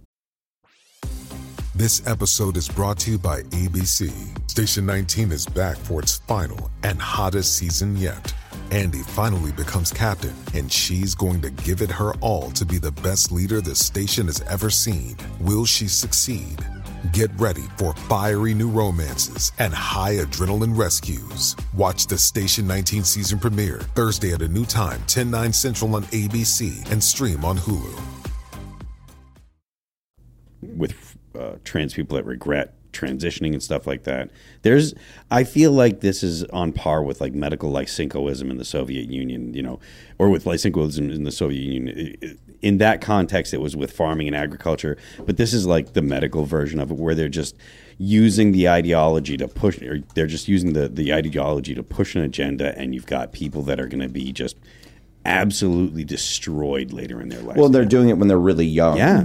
Body count's going to be... Yeah. They're doing it when they're young. And especially with Dylan Mulvaney, I think it's worth acknowledging that so much of this is happening publicly on social media that drives your dopamine, right? So if you are feeling alone or sad and you get validation for doing anything, right? Like they'd say with like... girls who get famous on YouTube for being like mommy vloggers, and then after they have a kid, there's like a ratings drop, so they have another kid, and then like people come back and they're excited. Is that like, true? Yeah. I mean, they get accused of this. I've never asked one personally if that's what they do, but there's like an idea that like you get people who get famous for doing something and so they'll do it again, or they'll adopt a baby, or they'll announce they're engaged. So they'll do something to make them exciting again. What can someone like Dylan Mulvaney do after they already did their surgery video? Dylan Mulvaney comes out and says, I got surgery reveal, and then it gets 1 million views. But you can't do it twice. So I mean, but now it's the other aspects of life, right? Does Dylan Mulvaney get married? Does Dylan Mulvaney have children? Like, this will be an ongoing thing. But to me, one of the biggest dangers is that your entire life is tied, like your income as well as your sense of self is tied to the internet, right? Yeah. You are selling your private inner experience to get to go to an award show, have someone put you in a designer dress for the night. Like at the end of the day, you will naturally become less popular. And then what does that do to your mental health? What do you do when you've pulled out all the stops and you've gotten all the surgeries and you've had the extra content baby or whatever? Like, what do you do when there's nothing left to do? You have to have, with grace, the ability to detach. And because social media is addictive in its nature, you will always be searching for that new dopamine. Well, and it becomes your identity, I think, for a lot of people too. But I still say that everything that we're saying applies to anybody, trans or not. Of course. I mean, it applies to Paris Hilton. It applies, That's my point. Yeah. Madonna just got plastic surgery, and everybody made fun of Madonna. Yeah. Dylan Mulvaney got plastic surgery. And I don't think it's because Dylan Mulvaney is trans. I think it's because Dylan Mulvaney is trying to adapt to be something that will attract attention and generate likes and get views and make money, build influence. Hey, look, how many people wish they could find the ticket to sit down with the president? And some people are sociopathic and will do literally anything. If they're told this is what you have to do, they'll say, okay, I'll do it. And there you go. Well, and that's Dylan Mulvaney. Madonna is a good example too. She did that video on, I guess, a TikTok, being like, "If I miss, I'm gay," and she threw a pair of underwear like way far away from a trash can or something, and then never addressed it. For like a couple days, there's this buzz being like, "Is Madonna coming out? Like, what's happening there?" Clearly and, not. She never addressed it again, so I guess she just wanted the views. Yes, right. So, of course. I mean, exactly. So this seems like we are always. We are slaves to the social media trends and the media headlines, which makes it more interesting that there are so many journalists, like I said before, who are actually activists who want to control narrative, and therefore they're like, if you get into their good graces, your name will stay in the headlines, right? Yeah. If you do what they want you to do, then you get the attention you're craving. But it's not even just craving, like you are addicted to it. I would just like to say that the LGBT thing is not a hot ticket if you're a conservative. You gonna advise Madonna? Well, I'm just saying it has not skyrocketed my career in any way, shape, or form. And in fact, I am deeply, deeply hated by the LGBT community. So, well, not to mention there are a bunch of conservatives on Twitter even right now saying being gay is wrong and they don't accept it and it should be rejected and things like that. So it's not like the Republican Party is unified in support of gay rights. Right. Mm-hmm. So this is interesting about the modern culture war. And when the left says people like you are conservatives or whatever, or people like me are far right or whatever, they really have no definition of what that is other than you're not in their cult. Yeah. Can I ask you a question? Yeah, anything. Okay. Do you feel like as a member of the LGBTQ community, transgenderism, would you drop the T from the acronym? That's what I want to ask. Like, do you think as a gender identity, it should be included in the same community group as sexual orientation? Okay, so I'm probably gonna, I don't know, I'm probably gonna get in hot water for saying this, but like I have always been, I'd say, an advocate for what I consider to be legitimate transgender people with gender dysphoria who actually transition from male to female, female to male. And I have absolutely, my personal policy is I have no trouble using the pronouns of some. If a male becomes a female becomes a male, I'll do she, I'll do him. I don't care. I have a problem with the spectrum. I will not do they, them pronouns. I won't do it. I will not accept non-binaryism as a legitimate thing. I will not accept gender queer, gender fluid as a legitimate thing. I just want. I believe it's an identity that somebody might just feel like that's. But it's not a real thing, and I'm not going to participate in it. It's become harder and harder for me to defend the transgender community as the transgender community has become more and more absurd and caricaturish and insane and what have you. Like a couple of years ago, there were other gay conservatives that we were kind of debating, and they were saying like, we really want to drop the T off of this. And I was like, come on, you guys, like, it's like, why create this? Because there are transgender people in the world who, like you were kind of saying earlier, just want to live their lives and be left alone. I don't want to participate in hurting those people. And I feel like it just hurts people to be like, you're not a part of, you used to be, but now you're not. But it's getting harder and harder. It really is. I mean, even for like the people that I consider to be legitimately transgender, because they're so lost in this mess at this point. I'm sorry, you just wanted an answer to your question. No, this is great. I hate the Q. Don't accept the Q. At 100%, let's cut the Q off and get rid of it. 1,000%. I guess I'm not there yet with the T. I accept the argument that it's a totally different thing. A person's gender identity is not the same thing as their sexual orientation. I accept that. I guess the reason why for me it was never really like a thing that I felt the need to make a clear line of delineation is that I think that most or many gay people have experienced some form of gender dysphoria in their life. I did. I mean, when I was a little boy and I didn't understand complex human sexuality. For me, the feelings that I was experiencing as a little boy, it was easier to accept those feelings in terms of gender. So I knew I was a little boy who had crushes on little boys. I knew that I liked things that little girls liked. I would have been much happier playing with the girls than out, roughing it up with the boys and fighting and things like that. I would have rather been inside playing with Barbies. And so I kind of identify with what that feels like, to feel like you're a boy who identifies with girls. And then at a certain point, I did grow out of it, and I probably at puberty, and then I realized that I was a gay guy, a gay man. But I guess the point is that I can identify with that feeling enough that I don't feel the need to ostracize people who are like that. I feel like some people don't grow out of that. And for them, a gender transition is the right answer, to feel like they are legitimately who they are. And I guess I just don't see the need to ostracize those people from the community, because I sort of understand. I can relate to that feeling. It sounds like if you were a little kid today, you would end up getting the hormone blockers and the surgery and stuff. Probably. They put you through it. I mean, if I had parents and teachers who wanted to embrace what I was going through and say, we feel like, we want to validate what you're feeling, things could have gone horribly wrong. It's crazy because it's actually a very, very fundamentalist view of how to deal with the issue of gender dysphoria. That's what they do in Iran. In Iran, if you're a gay man, they give you a forced sex change operation. Right. That's my understanding. And so what's happening now is really interesting, because they're going to little kids who like social things. Hey, look, boys can play with dolls, girls can play football, right? That's no big deal. Well, not anymore.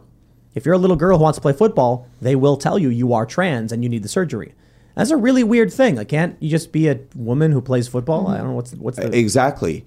Well, and that was what I was very poorly articulating a moment ago when I was talking about like the identity quotient of being non-binary or gender fluid. I mean, I was a kid of the 80s. And in the 80s, we had Boy George, we had Billy Idol, we had all those hair bands and all the people wearing makeup. And it was just sort of an expression. That's the word I think I was looking for. It was an expression, not an identity. And everyone accepted that expression. I mean, I'm sure there were some people who didn't, had an issue with Boy George or whatever. But for the most part, people were like, they didn't really care. Yeah. But now people will be like, oh, Boy George, you need to be trans. Yeah. You said this before, that the party that is advocating for, transition people earlier and earlier are the same party that's saying, like, don't believe gender stereotypes and give your daughters Tonka trucks and whatever else. Yeah. Except if your son reaches for a Barbie, then maybe you should be on alert for perhaps their puberty blockers. Maybe your son socially likes to hang out with girls, and who knows why that is. They're young. Like you said, like, I think there's so much rush to say, like, we're going to make these kids change and identify because we're trying to protect them. We're trying to help them. And like, I want to believe that's honorable, but like, it has such intense consequences for something that you wouldn't do if in other circumstances, right? But here's where I separate from some people on the right on this issue, because the left has gone way too far, way too far. And so I do understand that there is a bit of, I would say, an overcorrection on the right. But I hear some people on the right say, like, no children are transgender and no child is born in the wrong body. And I'm like, well, then where did all these transgender adults come from? I mean, we definitely know that there are people in the world who believe that their gender transition was the right choice for them and that they finally feel like who they authentically are after they transitioned.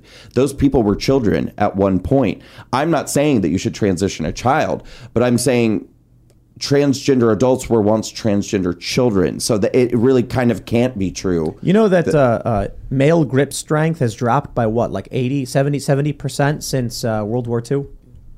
I think the embracing of plastics probably resulted in a rapid decline in testosterone and a massive disruption of the human endocrine system, resulting in weak and effeminate males and masculinized females. So one of the reasons I think we may be seeing this big burst is the expansive use of plastics, which we use for all of our food, and then we eat it. Women get pregnant and then eat plastics, which disrupt the endocrine systems of the babies. Mm-hmm. There were some studies that we've talked about on the show before, a birth control that women were taking, and then when they got pregnant later, it would masculinize the babies, and they tracked the women who got pregnant and found that like an overwhelming majority of their daughters were lesbians. looking at a study like that, I'm like, there's probably a correlation between the things we are putting in our bodies that we know are endocrine disruptors and the expansive increase in the LGBTQ community. But the problem is... Well, that and predatory teachers. No, that for sure.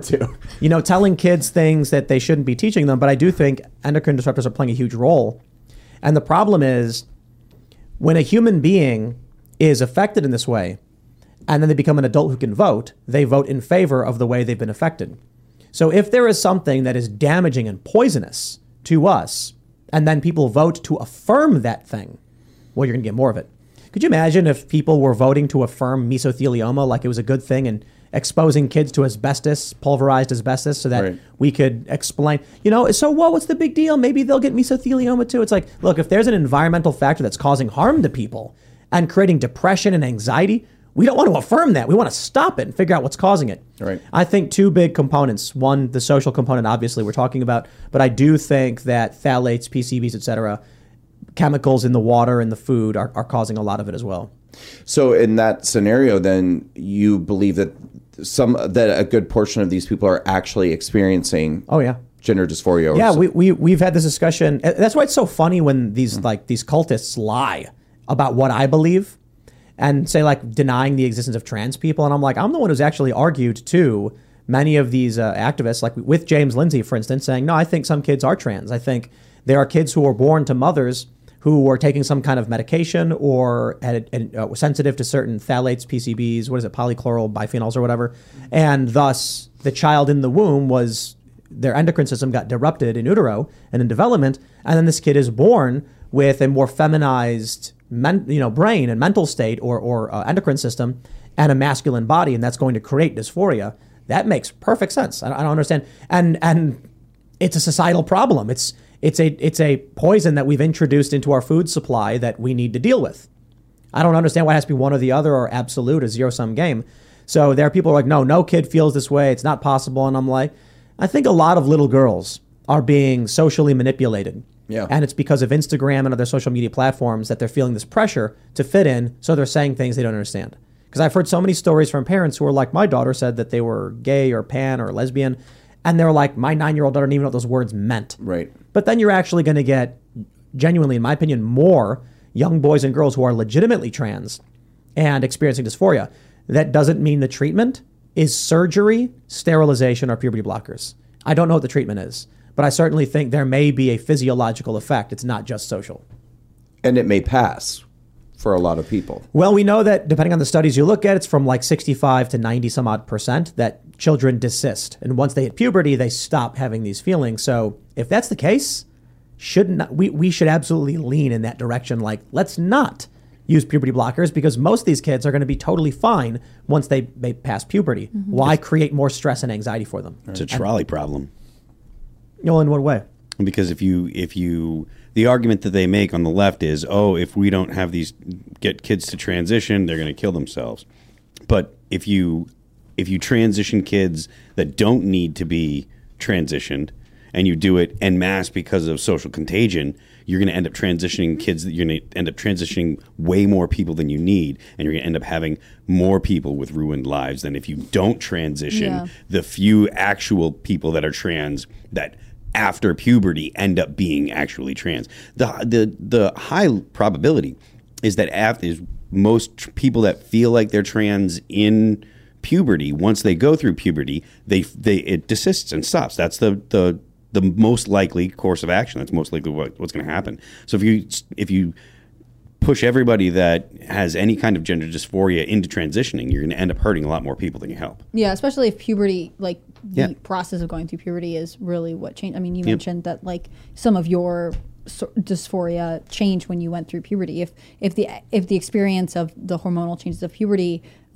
in some ways, is the antidote to some of the discomfort and dysphoria that people feel, preventing them from going through it is sort of a problem in that case. Well, yeah, and I just think that, like I was saying before, when you're very, very little, you're not able to understand things like complex human sexuality. You see things in terms of boy and girl, mommy and daddy, and things like that. And when you're having these feelings that, your innate kind of behavior, the things you're drawn to are more like mommy than daddy or whatever, then that makes you kind of feel like, well, maybe I'm supposed to be a girl. Maybe I want to be a girl. Mm-hmm. That's what I like.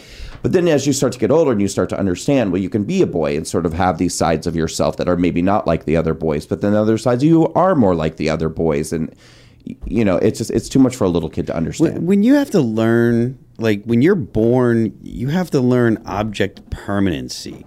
Like that's how complete. You have to learn literally how building everything. blocks we are. Yeah, exactly. It's like, so the idea of a trans child or a trans baby or it's like, come on, I can't. You don't even see faces. You see blobs for the first 3 months or whatever when you're actually born. So and it's hard to think that these kids who are, let's say 4, 5, 6, their parents start talking about it. They say, oh, I like playing soccer and I don't want to wear a dress or whatever it is. And they start saying, oh, maybe my child is transgender. That becomes the conversation in their home, and they know that they are receiving a lot of attention. Exactly. Not that they are going out of the way, but that's being a kid, right? Yeah. Looking for attention, looking for affirmation from your parents. If your parents are saying like, it's something we talk to you a lot about, and maybe you're, going to see a specific doctors or whatever else, like it's hard not to then accidentally reinforce this thought like you are transgender and make it concrete before they are able to understand how complex, the spectrum of human emotions are, understanding gender, understanding sexuality. Like it's a lot to put on a child, and I feel like it's too easy to let it run away, even for parents who are trying their best to be there for their children. Yeah, in the like you said about the way that children respond. It's in the 80s there was a lot, or maybe it was late 80s or whatever. There was a lot of hysteria about children being molested, right? And it wasn't going on. What was happening was children were talking, or parents were talking to their kids, or authority figures were talking to kids that could barely understand what they were being asked, but they understood that if they answered in the affirmative, the parents and the adults seemed to get excited. So when you're asking a kid, hey, did you get touched? Did you get, did they touch you in a place they're not supposed to, whatever. Mm-hmm. Children that barely understand what's going on, they realize that they couldn't understand the context, but they could understand that when they answered in the affirmative, that the people around them lit up. And it's like, oh, I'm supposed to answer this way. Mm-hmm. And that's what you're teaching children, even though they don't understand the words that you're teaching. Because there's so much more to communication than just the words that you're saying, So, to your point. No, it's hard. I think of all the videos of moms being like, my daughter said that she loves this person, and it's like a feminist icon or whatever, and you want to be like, but what do they know? What do they know about this person? If they love her hairstyle and they think she's great, cool. Like they're a little kid, they're allowed to have their interests, of course, but if you're saying that like on some deep intellectual child, deep intellectual level, your child understands like feminist theory, like I think you're wrong. I don't think that's true. Wyndham Hotels and Resorts makes travel possible for all. Whether it's the long haulers looking for a great cup of coffee, a roomier rest for the on-a-whim road trippers, or a place to make summer memories with the whole family. No matter who you are, where you're going, or why, with 24 trusted brands to choose from like La Quinta, Days Inn, and Super 8, your Wyndham is waiting. Get the lowest price at WyndhamHotels.com. Restrictions apply. Visit website for more details. All right, let's go to Super Chats. If you haven't already, would you kindly smash that like button, subscribe to this channel, share the show with your friends. And ladies and gentlemen, at just past midnight, I will be officially 37 years old. It has been many rotations, revolutions around the sun. And so I really do appreciate all of the support and all of you who are members at timcast.com. If you would like to support me or get me a gift for my birthday, I ask only that you become a member at timcast.com, and in exchange, I will give you access to exclusive members-only segments, which we will have tonight. At around 10 p.m., we will go live on the front page of the website. You click that link, members-only, live stream just for you guys. And the memberships, I got to be honest, too. You're noticing a lot of layoffs in the tech sector. The revenue drop is hitting everybody, and ad rates are dropping rather significantly. You'll notice that we didn't do any ads last month, and I think we have a couple this month, but less than we normally do. And I think that that's one of the reasons why I don't want sponsors to be our customers, corporations. I want members to be. So we rely on you as members to keep the boat afloat. If you like the work we do, become a member, and that's what makes all of this keep running, and all of our expansion programs and investment opportunities, everything we're trying to do. The coffee shop is currently in the works. we're going to start doing this investment or grant program where once a month we give 10 grand to somebody who's going to be doing some kind of cultural endeavor. That's quite literally, for those of you who are members, when you buy membership at Timcast, I'm literally taking $10,000 of that and then giving it back to somebody who's going to be doing something that helps expand the culture and win the culture war. Because I legit mean it when I say I don't care about big boats or mansions or whatever. I want to do stuff that wins the culture war and makes the world a better place. So I'm really excited for that. We were talking with Kash Patel, and we're trying to figure out the best way to do it. Maybe I'll just write a check to some random person like, oh, hey, it's a cool project you're doing. But we want to do it in some kind of formal way and then make a show where we can promote the cultural endeavors of the individual. So if you want to help us with all the weird stuff we're doing, become a member. Can I apply for that for my legal fees? Well, it's the idea is like, to win a culture war, you need culture. You need someone making music, painting pictures, making art, doing magic or whatever, or making cartoons. Like if someone's going to do a comedy cartoon show or sketch comedy, like that's the kind of stuff we need more of. If we're going to win a culture war, you need it. Can I tell you something we're doing? Can I tell your audience about it? Yeah. So people may remember in 2018, I launched Walkaway Campaign, which is a testimonial campaign. People were making videos telling their stories about walking away from the Democratic Party. We grew to over 510,000 people in the Facebook group and had literally tens of thousands of videos and written testimonials, and Facebook pulled the plug, banned us. All the content was gone, deeply disturbing and sick. So I've been working for the last 2 years, and my team has been working very hard to build our own social media platform to relaunch the Walkaway movement. It's called Walkaway Social. It's amazing. I really, really want people to get behind it and support it. Totally free to use, always will be. But it's available now in the Apple App Store. It will be available for Android users in the Google Play Store, I'd say, by the end of the week. And people can also sign up on the web at walkawaysocial.com. But it's awesome. I mean, we already have thousands of people joining. We already have dozens of new Walkaway videos that have started in just the last couple of days since we launched. And it's really cool. And I think people are going to enjoy using it. So I want to encourage people to get on Walkaway Social. Right on. Let's read some super chats. Thank you. Steel X Wolf says, hey, Tim, you should pay attention to what may happen tomorrow at University of Buffalo. Michael Knowles is going to speak, and it's getting pretty tense here. Similar thing happened a few months back. Shout out to Michael Knowles. He's doing good work. They're lying about what he said, of course. He said he wants to see transgender ideology eradicated from public life. He literally says the ideology is bad, blah, blah, blah. And they're trying to make it seem like he's calling for murder or something, which is just absolutely not true. He's talking about gender ideology. All right. Agamemnon's Gym Bag says, the narrator on DeSantis' video sounds like they are straight out of South Park. Did you guys see what happened with DeSantis today? No. He did a presser exposing the book ban hoax, where he played a video showing what was in the books that have been banned. It's not books, it's porn. And the imagery was so graphic that local news outlets turned their cameras off, and Twitter censored the video. Yep. He couldn't even show the news.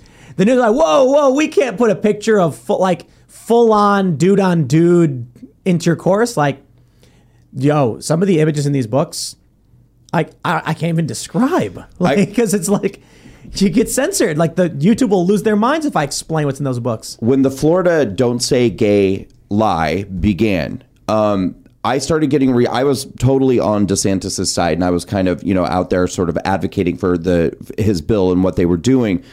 And I started getting reached out to by conservative parents and saying, talking about some of these books that are in the schools. And one person was saying to me, it's got images of this and this and this. And I, look, I'm a conservative. My audience is conservative. But every once in a while, somebody reaches out to you and you're like, okay, dude, calm down. Like, that's not happening. And I kind of pushed back, and I was like, come on, that sounds pretty graphic. And she was like, she started showing me pictures, and she told me the name of the book. So I ordered the book on Amazon, and I was like deeply ashamed that it had arrived at my house. Yeah. No, it wasn't that. I'm trying to remember right now what it was called. I own it, but it was shockingly graphic. And I mean, they have the illustrated images of two men in bed together and two women in bed together, and an image of a naked woman spreading her vagina self over thank you, a mirror and stuff. And I was like, this was like in an elementary school library. Yep. Shocking. Yep. I've become a pearl-clutching conservative. That's what I am. Like, why did they send this? Shocking. It must feel weird to get that at your house when you're like, I don't know what it is. And I'm on federal probation. I was like, great, this is the last thing a gay man on federal probation ordering child porn, essentially. Let's read some more. We got this from Pat Meadows. Says, I could watch The View, but Chicken City is better.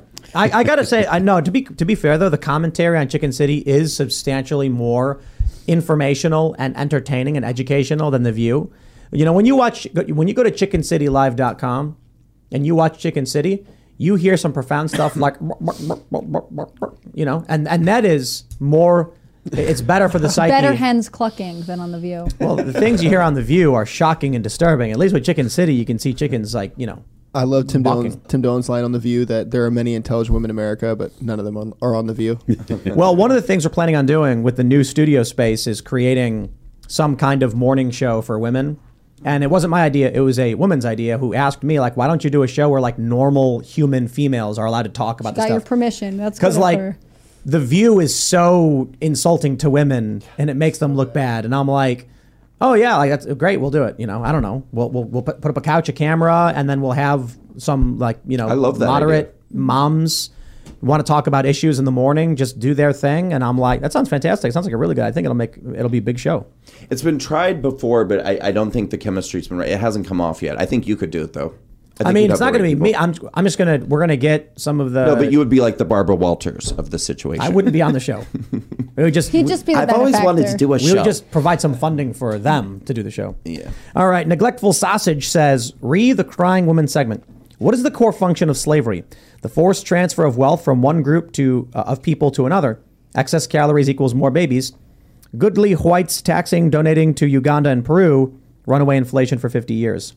Well, I don't quite understand what you mean, but I did a segment earlier. There's a video going around of a woman crying. She's 36, and she's like, I don't have time. I can't have kids anymore. I can't afford in vitro. I don't have a support system. It's too late. I can't have kids, blah, blah, blah. And it's like she's crying, and she's saying, I feel so bad for her. And I'm like, how many women are going to experience this in their 30s when they're like, holy crap, I was lied to. Like, I really want to have kids, and I can't. It's too late or whatever. That's freaking me. I wouldn't know. I'm a guy. You know, guys, you could be 80 and have kids. It's weird. You know what I mean? But not women. And so she's crying about it. I feel bad. I think there are men who don't take potentially having a family seriously and do miss their opportunity. But yeah, physically, the clock doesn't run out for men the way it does for women. It just runs out the ability to actually spend any time with the children. Mm-hmm. Right. Like if you're 60. Or find a partner to then bear children. Yeah, if you're 60 and you have kids, it's like you're going to be, you know. If you're 60 and you're a billionaire, you're going to find a partner to have kids with. But I think that what you're describing, I feel like there's nowhere that's more true than in New York City. I lived in New York for a very long time, and I think of anywhere in the United States, New York City has lied to women more than anyone else because there's very much this culture in New York of like stay a kid as long as you want. And I knew a lot of girls who became women in their 30s, and all of a sudden it was like, oh my God, I've been living this like Sex in the City lifestyle, and the clock is ticking, and my time has kind of come and gone. And then what do you do at that point? It sneaks up on you. Sneaking up on you. 37 tomorrow. 37 tomorrow in a couple hours. Technically, you know, if we want to break it down, I am literally 37 years old because a few hours don't really matter all that much. But my birthday is in a couple hours, and that's true. That's absolutely true. I'm halfway there, and I don't got any kids. But you know, there's private stuff going on. I'll just leave it at that. There will be a family. It's happening. Anyway, let's. What do we got? By the Fireside says, for the Culture War Shark Tank show, let Timcast members decide the winner of 10 G's. Casting a vote could cost $5, and each contestant gets a portion of the generated money based on a number of votes received. You know what we can do is, that's a good idea halfway. Maybe I'm interpreting this wrong, but the idea that Timcast members get to decide who gets the money is actually a really good idea and the easiest way to do it. So actually, yeah, that might solve all the problems. What we'll do is we'll take submissions. We will then post the submissions. Maybe we can even create a form that posts them in real time. Like anyone can submit a form and it'll appear on the list, and then people can choose to upvote or downvote. Cool. And then whichever one's at the top at a certain deadline just wins. Mm-hmm. And that's how we do it. So the other cool thing that we're doing is we are setting up a show called Poker with the Boys, and we're talking with Clint from the Liberty Lockdown podcast to be the host. We'll see if we get there. Like I'm pretty confident we're going to have this show. And the idea is Friday night after Timcast IRL, we will all go downstairs underneath the new studio where everyone's going to hang out and play poker and just, it's not really a show about poker. It's more a show of after hours hangout with beers and nachos and whatever, and everybody hangs out. Poker is kind of just the fun vehicle game everyone plays where they're smack talking each other. But it'll probably just be another hangout podcast, less formal or whatever. I like it. The idea is, though, there's no buy-in because everyone's like, well, I don't know, buy-in. No. Everybody will get a certain number of chips to play with, though the winner gets the super chats. Oh, so interesting. So whatever the super chats end up being, it's like whoever wins at the end of the 2 hours or whatever will, like, there you go, boom, you won the super chats. So there's still incentive to play. Yeah, there's a prize. Yeah.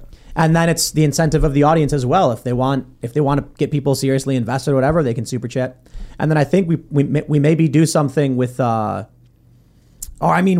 idea could be giving chips to people based on who super chats for them. That'd be funny. Yeah. Oh, you get like bonus chips if someone like says like, people can be like, no, keep filling the game. And then they put in $10 and be like $10 for Phil. And then Phil gets like, $10 in chips or whatever, keep them playing. I don't know. We'll figure it out. But the idea is just to have a funny hangout, where we'll have guests. Like I was talking to Cash Patel. I was like, you should come and play. And he's like, that'd be awesome. So you might see, whatever, Brandon being like, I have no idea what I'm doing, but playing anyway. And that would be what happens. Exactly. And it'd be funny. But then they keep giving you chips. They're like, don't leave the table. We could do something like that. It'd be silly. But yeah, that's the plan. I'm really excited for that. All right. Logan Culver says, Adrienne Curry is right. Soviet States of America. Adrienne is like basically a digital co-host at this point because she's in the chat all the time providing commentary and but here's the thing. She's chat mom. But she's a prominent personality in her own right. So she's here providing commentary in the digital portion of the show and everyone's really excited about it. So it's an honor and a privilege, Adrienne, that you're in the chat so often giving your thoughts and opinions. It makes people want to be in the chat. It's fantastic. All right. String band Mama says, Timcast IRL sucks ass without Luke Rudkowski. What the heck are you doing? Yeah, Luke, what are you doing? I thought this was Luke's super chat. This is him in disguise. It probably is Luke. Could be. He's Luke sitting there being like, this is stupid. Luke is the best. Well, Luke left. Chose to leave. And where's Seamus? I did Seamus' show just before this, and he was like, Jezebel misquoted me. They gave one of my quotes to Ian. I said, you should come on IRL and talk about it. He's like, oh, I will. So, that was funny, though. Very committal. Was it Jezebel or was it Media Matters or something? He said Jezebel, but I don't know which it was. But I think it was Jezebel. Yeah. They said Ian Crossland said this, and it was this very conservative Catholic statement. I'm like, Ian would never say that. What the... I told Seamus that I thought Jezebel did it on purpose to annoy him. Like, they don't even want to have his name in print. So they're like, we'll give it to Ian. This was really funny. He's sick tonight, I guess. I don't know. Oh. Yeah, but this is really funny. Media Matters put together a list of all of the worst Timcast guests. And I was like, it's a best of list. Mm-hmm. But Seamus tweeted something like, I was a co-host on that show for 7 months and they didn't include me in the list. Yeah. And it's like Seamus has said things that they would absolutely use. He opposes gay marriage, for instance. They don't put him on the list. I don't care about him. They're not trying to validate him as a person. Well, I'm really excited. Tomorrow, Seamus is putting out a new cartoon. I'm the voice of Dr. Fauci. So that'll be up tomorhow at Freedom Tunes. You guys should check that out. What are other voices do you do for Seamus? That's it. Well, but you do a couple though. 99% is Fauci. Okay. It's the only role that Seamus will give me. But I've also voiced Antifa guy. Okay. Who talks like this or something. I don't know. I just feel like if Fauci somehow fades into the background, what are we going to do? He did. And I was like, Seamus, come on, man. I got a good Nancy Pelosi. You know what Seamus I mean? is like, not good enough. You're not in. Well, the thing is that it one-ups Seamus and it makes him look bad because I do a very good Nancy Pelosi. Donald Trump is the worst president. And so, he can't have that level of talent on his own show. On his own show, right. Yeah. So he's got to relegate me just to the Fauci voice. But I did a cop once and it wasn't that good. Like the cop one. I don't know. I'm like, Seamus, you got to find my strengths, like Nancy Pelosi or Lori Lightfoot or whatever. Yeah, anyway. Seriously. Come on, Seamus, what are you doing? All right. Kyle Miller says, can I get a shout out to YouTubers like Phil DeFranco that covered January 6th as the worst event in American history and now will not cover the footage released by Tucker Carlson? Nice. I kind of feel like Phil retired. Yeah. He was a big libertarian guy and they got to the point where he was like, can I phone it in? Yeah, that's what it looks like now. I mean, sounds like a good idea. Can I hire like 10 people to just do all the work for me? And then, you know what? Here's what we'll do. Can I just AI deep fake my videos from now on? I may lose 90. I'll buy it, apparently. I'll lose 90% of the viewership, but 10% still good, you know? And then I'll just be like, I'll type into, 11 Labs. No, I'll type into ChatGPT, write a script of Tim Pool complaining about Chuck Schumer insulting Tucker Carlson. Then I'll copy and paste it to 11 Labs.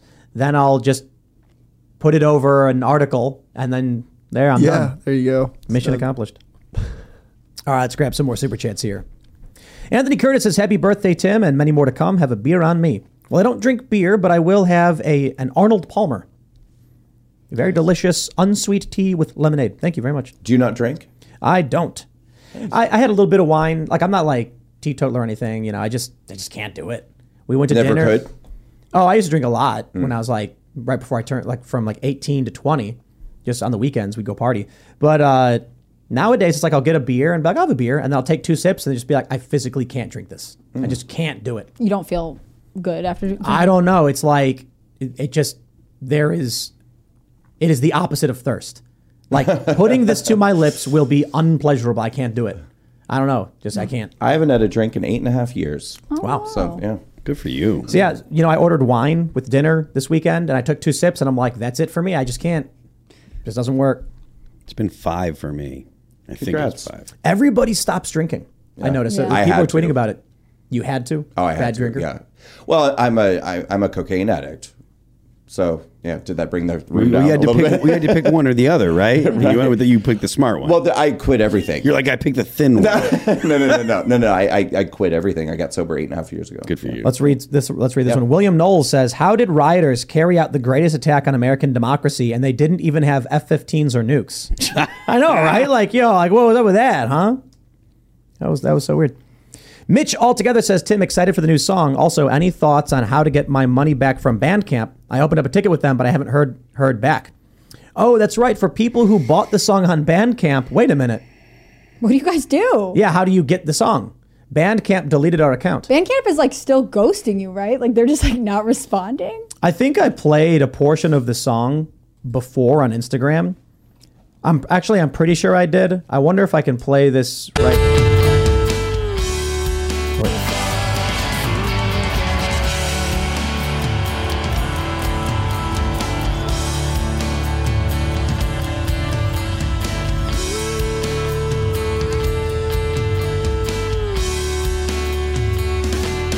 Oh, that's it. That's all you're going to get. No definitive conclusion, no feel good closeout, but that's what the song basically is.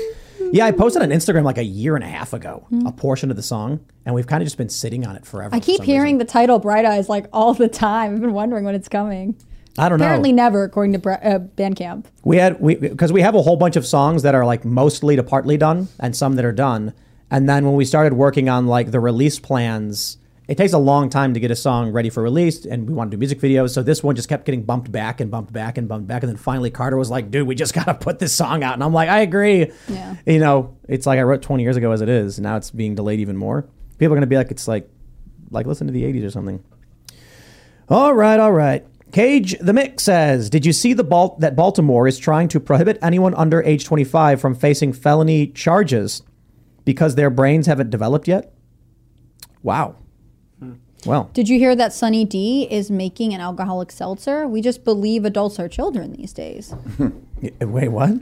Sunny D, like the drink. Yeah. They're coming out with a seltzer. Ugh. Like an alcoholic seltzer. All right. Adam Brooks says, has China hacked Facebook? On March 7th, my girlfriend's Facebook account was hacked and her name was changed to Vo Hao Lin. Apparently hundreds of people's accounts have been hacked in the same way, same name, all started at the beginning of the year. Well, wow. First off, that name is Vietnamese, but that's probably what happened. You just got hacked. It wasn't really China. Yeah. All right. Let's see what we got here. Legomathagayan says, what huge cohort of children will be spayed and neutered like stray cats because they were influenced by Mr. Barbie Pouch? Somehow the great moral outrage is that people aren't receiving his narcissistic Peter Pan delusion with open arms. I mean, this is the point. This idea that like Matt Walsh is being too mean, it's like he's not being mean to victims. He's being mean to perpetrators. Yeah. He's saying like the people who are influencing and causing harm should be called out. I agree with that. And I don't think he was that mean. No. It was this very like dadly, stoic academic insult. You are eerie and unearthly. But like, what if everyone else want to get is insulting, seeing... bro? I can get insulting. If I find what I saw, I'm going to send it to you because I want you to see what I. Because if there is a circulating deepfake, and so like you got to figure out where you found that because we've all seen the Biden one, and it is nightmarishly brutal. But maybe like the algorithm sent us Biden because of the other stuff that we read, whereas they sent other people the Matt Walsh one because they're like, we know you won't like Matt Walsh, and this will provoke a negative reaction. I just want to see it with like a timestamp or like a date posted because like anyone could make it now, but I want to see the original. Yeah, I'm gonna look. Megan Cole says Dylan Mulvaney was in an ad for women's deodorant on my Duolingo app today. It was weird. I just think that's a job that a woman has lost, right? Like women are talking about, you know, not being in the workforce or having problems there, and like, what do you mean? Like the women's deodorant campaign is Dylan Mulvaney. Will Calicut says, just saw someone else in the chat mention this as well, but I'd love to see you bring Tom McDonald on the show sometime. I have spoken with Tom several times about a bunch of different stuff. He's an awesome dude and a tremendous talent. And he has an open invite to come on whenever he wants. It's just an issue of he's a very busy guy. You know, everybody's, you know, it's funny. Ian will be like, yo, we got to get Brad Pitt on the show. And I'm like, okay, Ian. Get right on it. Yeah, well, yeah. He's got like, he has this, there's a post-it note, or what does it say? I've got one for Hassan by July. Right. It's like, okay, Ian. How many? I mean, not to mention the political hurdles there, but people who host their own shows, it's like, hey, stop doing your work and come do mine. So for someone like Tom McDonald, he's working on music, he's promoting, he's doing his thing. To ask someone to take time off to come here is very, very difficult, let alone the people who already do, like, you know, Brandon and the work you're doing. So it's, for someone like Tom McDonald, there's a lot of people who are just, we can get them when we can get them. Otherwise, we'd have tons of these people on every single day. Yeah. I mean, like Jack Posobiec lives down the street practically, and he comes on like once every other month. Mm-hmm. Yeah. We'd love to have him on every day we could have Jack. But I think Jack's coming tomorrow, actually. Cool. Sick. Yeah. For your birthday? That's right. He better be bringing like keto cupcakes or something. It was going to be Matt Walsh, and I was really excited. Really excited. It was going to be that was going to be a great show considering everything that's going on. Does Matt Walsh know he canceled on you on your birthday? Because that seems extra rude. That's true. On my birthday. On your birthday. Wow. Maybe we should be mad at him for being mean. Yes, right. You want to talk about being mean, Matt? It's my birthday. Right. And How could you do this to Tim? How could you do this? Why are you being mean to Matt? I mean, why are you being mean, Matt? Why are you being mean to Tim? Like of all people, Phil, get on sides. We're mad at Matt. You know? Yeah. All right. What do we got here? Let's grab some more super chats. Carter Banks became a member. Oh, is that so, Carter? So you can chat. Welcome, Carter's Carter. like trying to explain how you get money back from Bandcamp. Yeah. That's kind of crazy. People, we sold a lot of the music on Bandcamp, and for people who want to be able to download the song, they can't. And Bandcamp is not responding to anyone's questions, right? So we might. This is fraud. I'll just say at a this: certain point, if you purchased one of our songs on Bandcamp, I would recommend you contact them about the termination of the account because they took your money. Granted, they gave the money to us, but I'm pretty sure a portion goes to them. And if you lost access to it now, and there's nothing in our music that breaks any rules about anything. No. At all. No. Like even Genocide, the song, is like veiled in its description of what's going on. It's like just a generic anti-establishment song. There's no overt statements. Mm-hmm. Will of the People is just a story, and Only Ever Wanted is a love song. I'm confident there are gore metal bands on Bandcamp that talk about murder. Oh yeah. But if everybody who bought one of our songs contacts Bandcamp, they might, hey, look, maybe they'll come out and be like, you know what, it was a glitch and we didn't realize what happened. It was an administrative thing. thing. We couldn't hear you every time you tried to contact us. Well, yeah. You're just nice to them. I think this is crazy. Well, no, I mean, 5 Times August also got removed and was like, what the is going on? And it's like, Then Bandcamp blocked them. Really? That's what Libby tweeted today. Oh, Libby wow. Emmons tweeted that, like, did they block got me? tweeted by Bandcamp. Like, this is very strange. Maybe Bandcamp, let me check. Because I didn't check if Bandcamp blocked me as well. I saw that this afternoon, and I just feel like that's a very strange way to do business. Well, I think considering I have so many followers and have tweeted at them a couple times, I wouldn't be surprised to find that they have banned me or blocked me. I should say they blocked him. Is that what you said? That's what I'll find the tweet from Libby, but she had a screenshot. No, they didn't block me. Libby tweeted it. Mm-hmm. Weird. I think I retweeted Libby. Yeah. Let me see what we got here. Libby, where is the? Did she tweet it today? Yeah, I'll find it. I'll send it to you.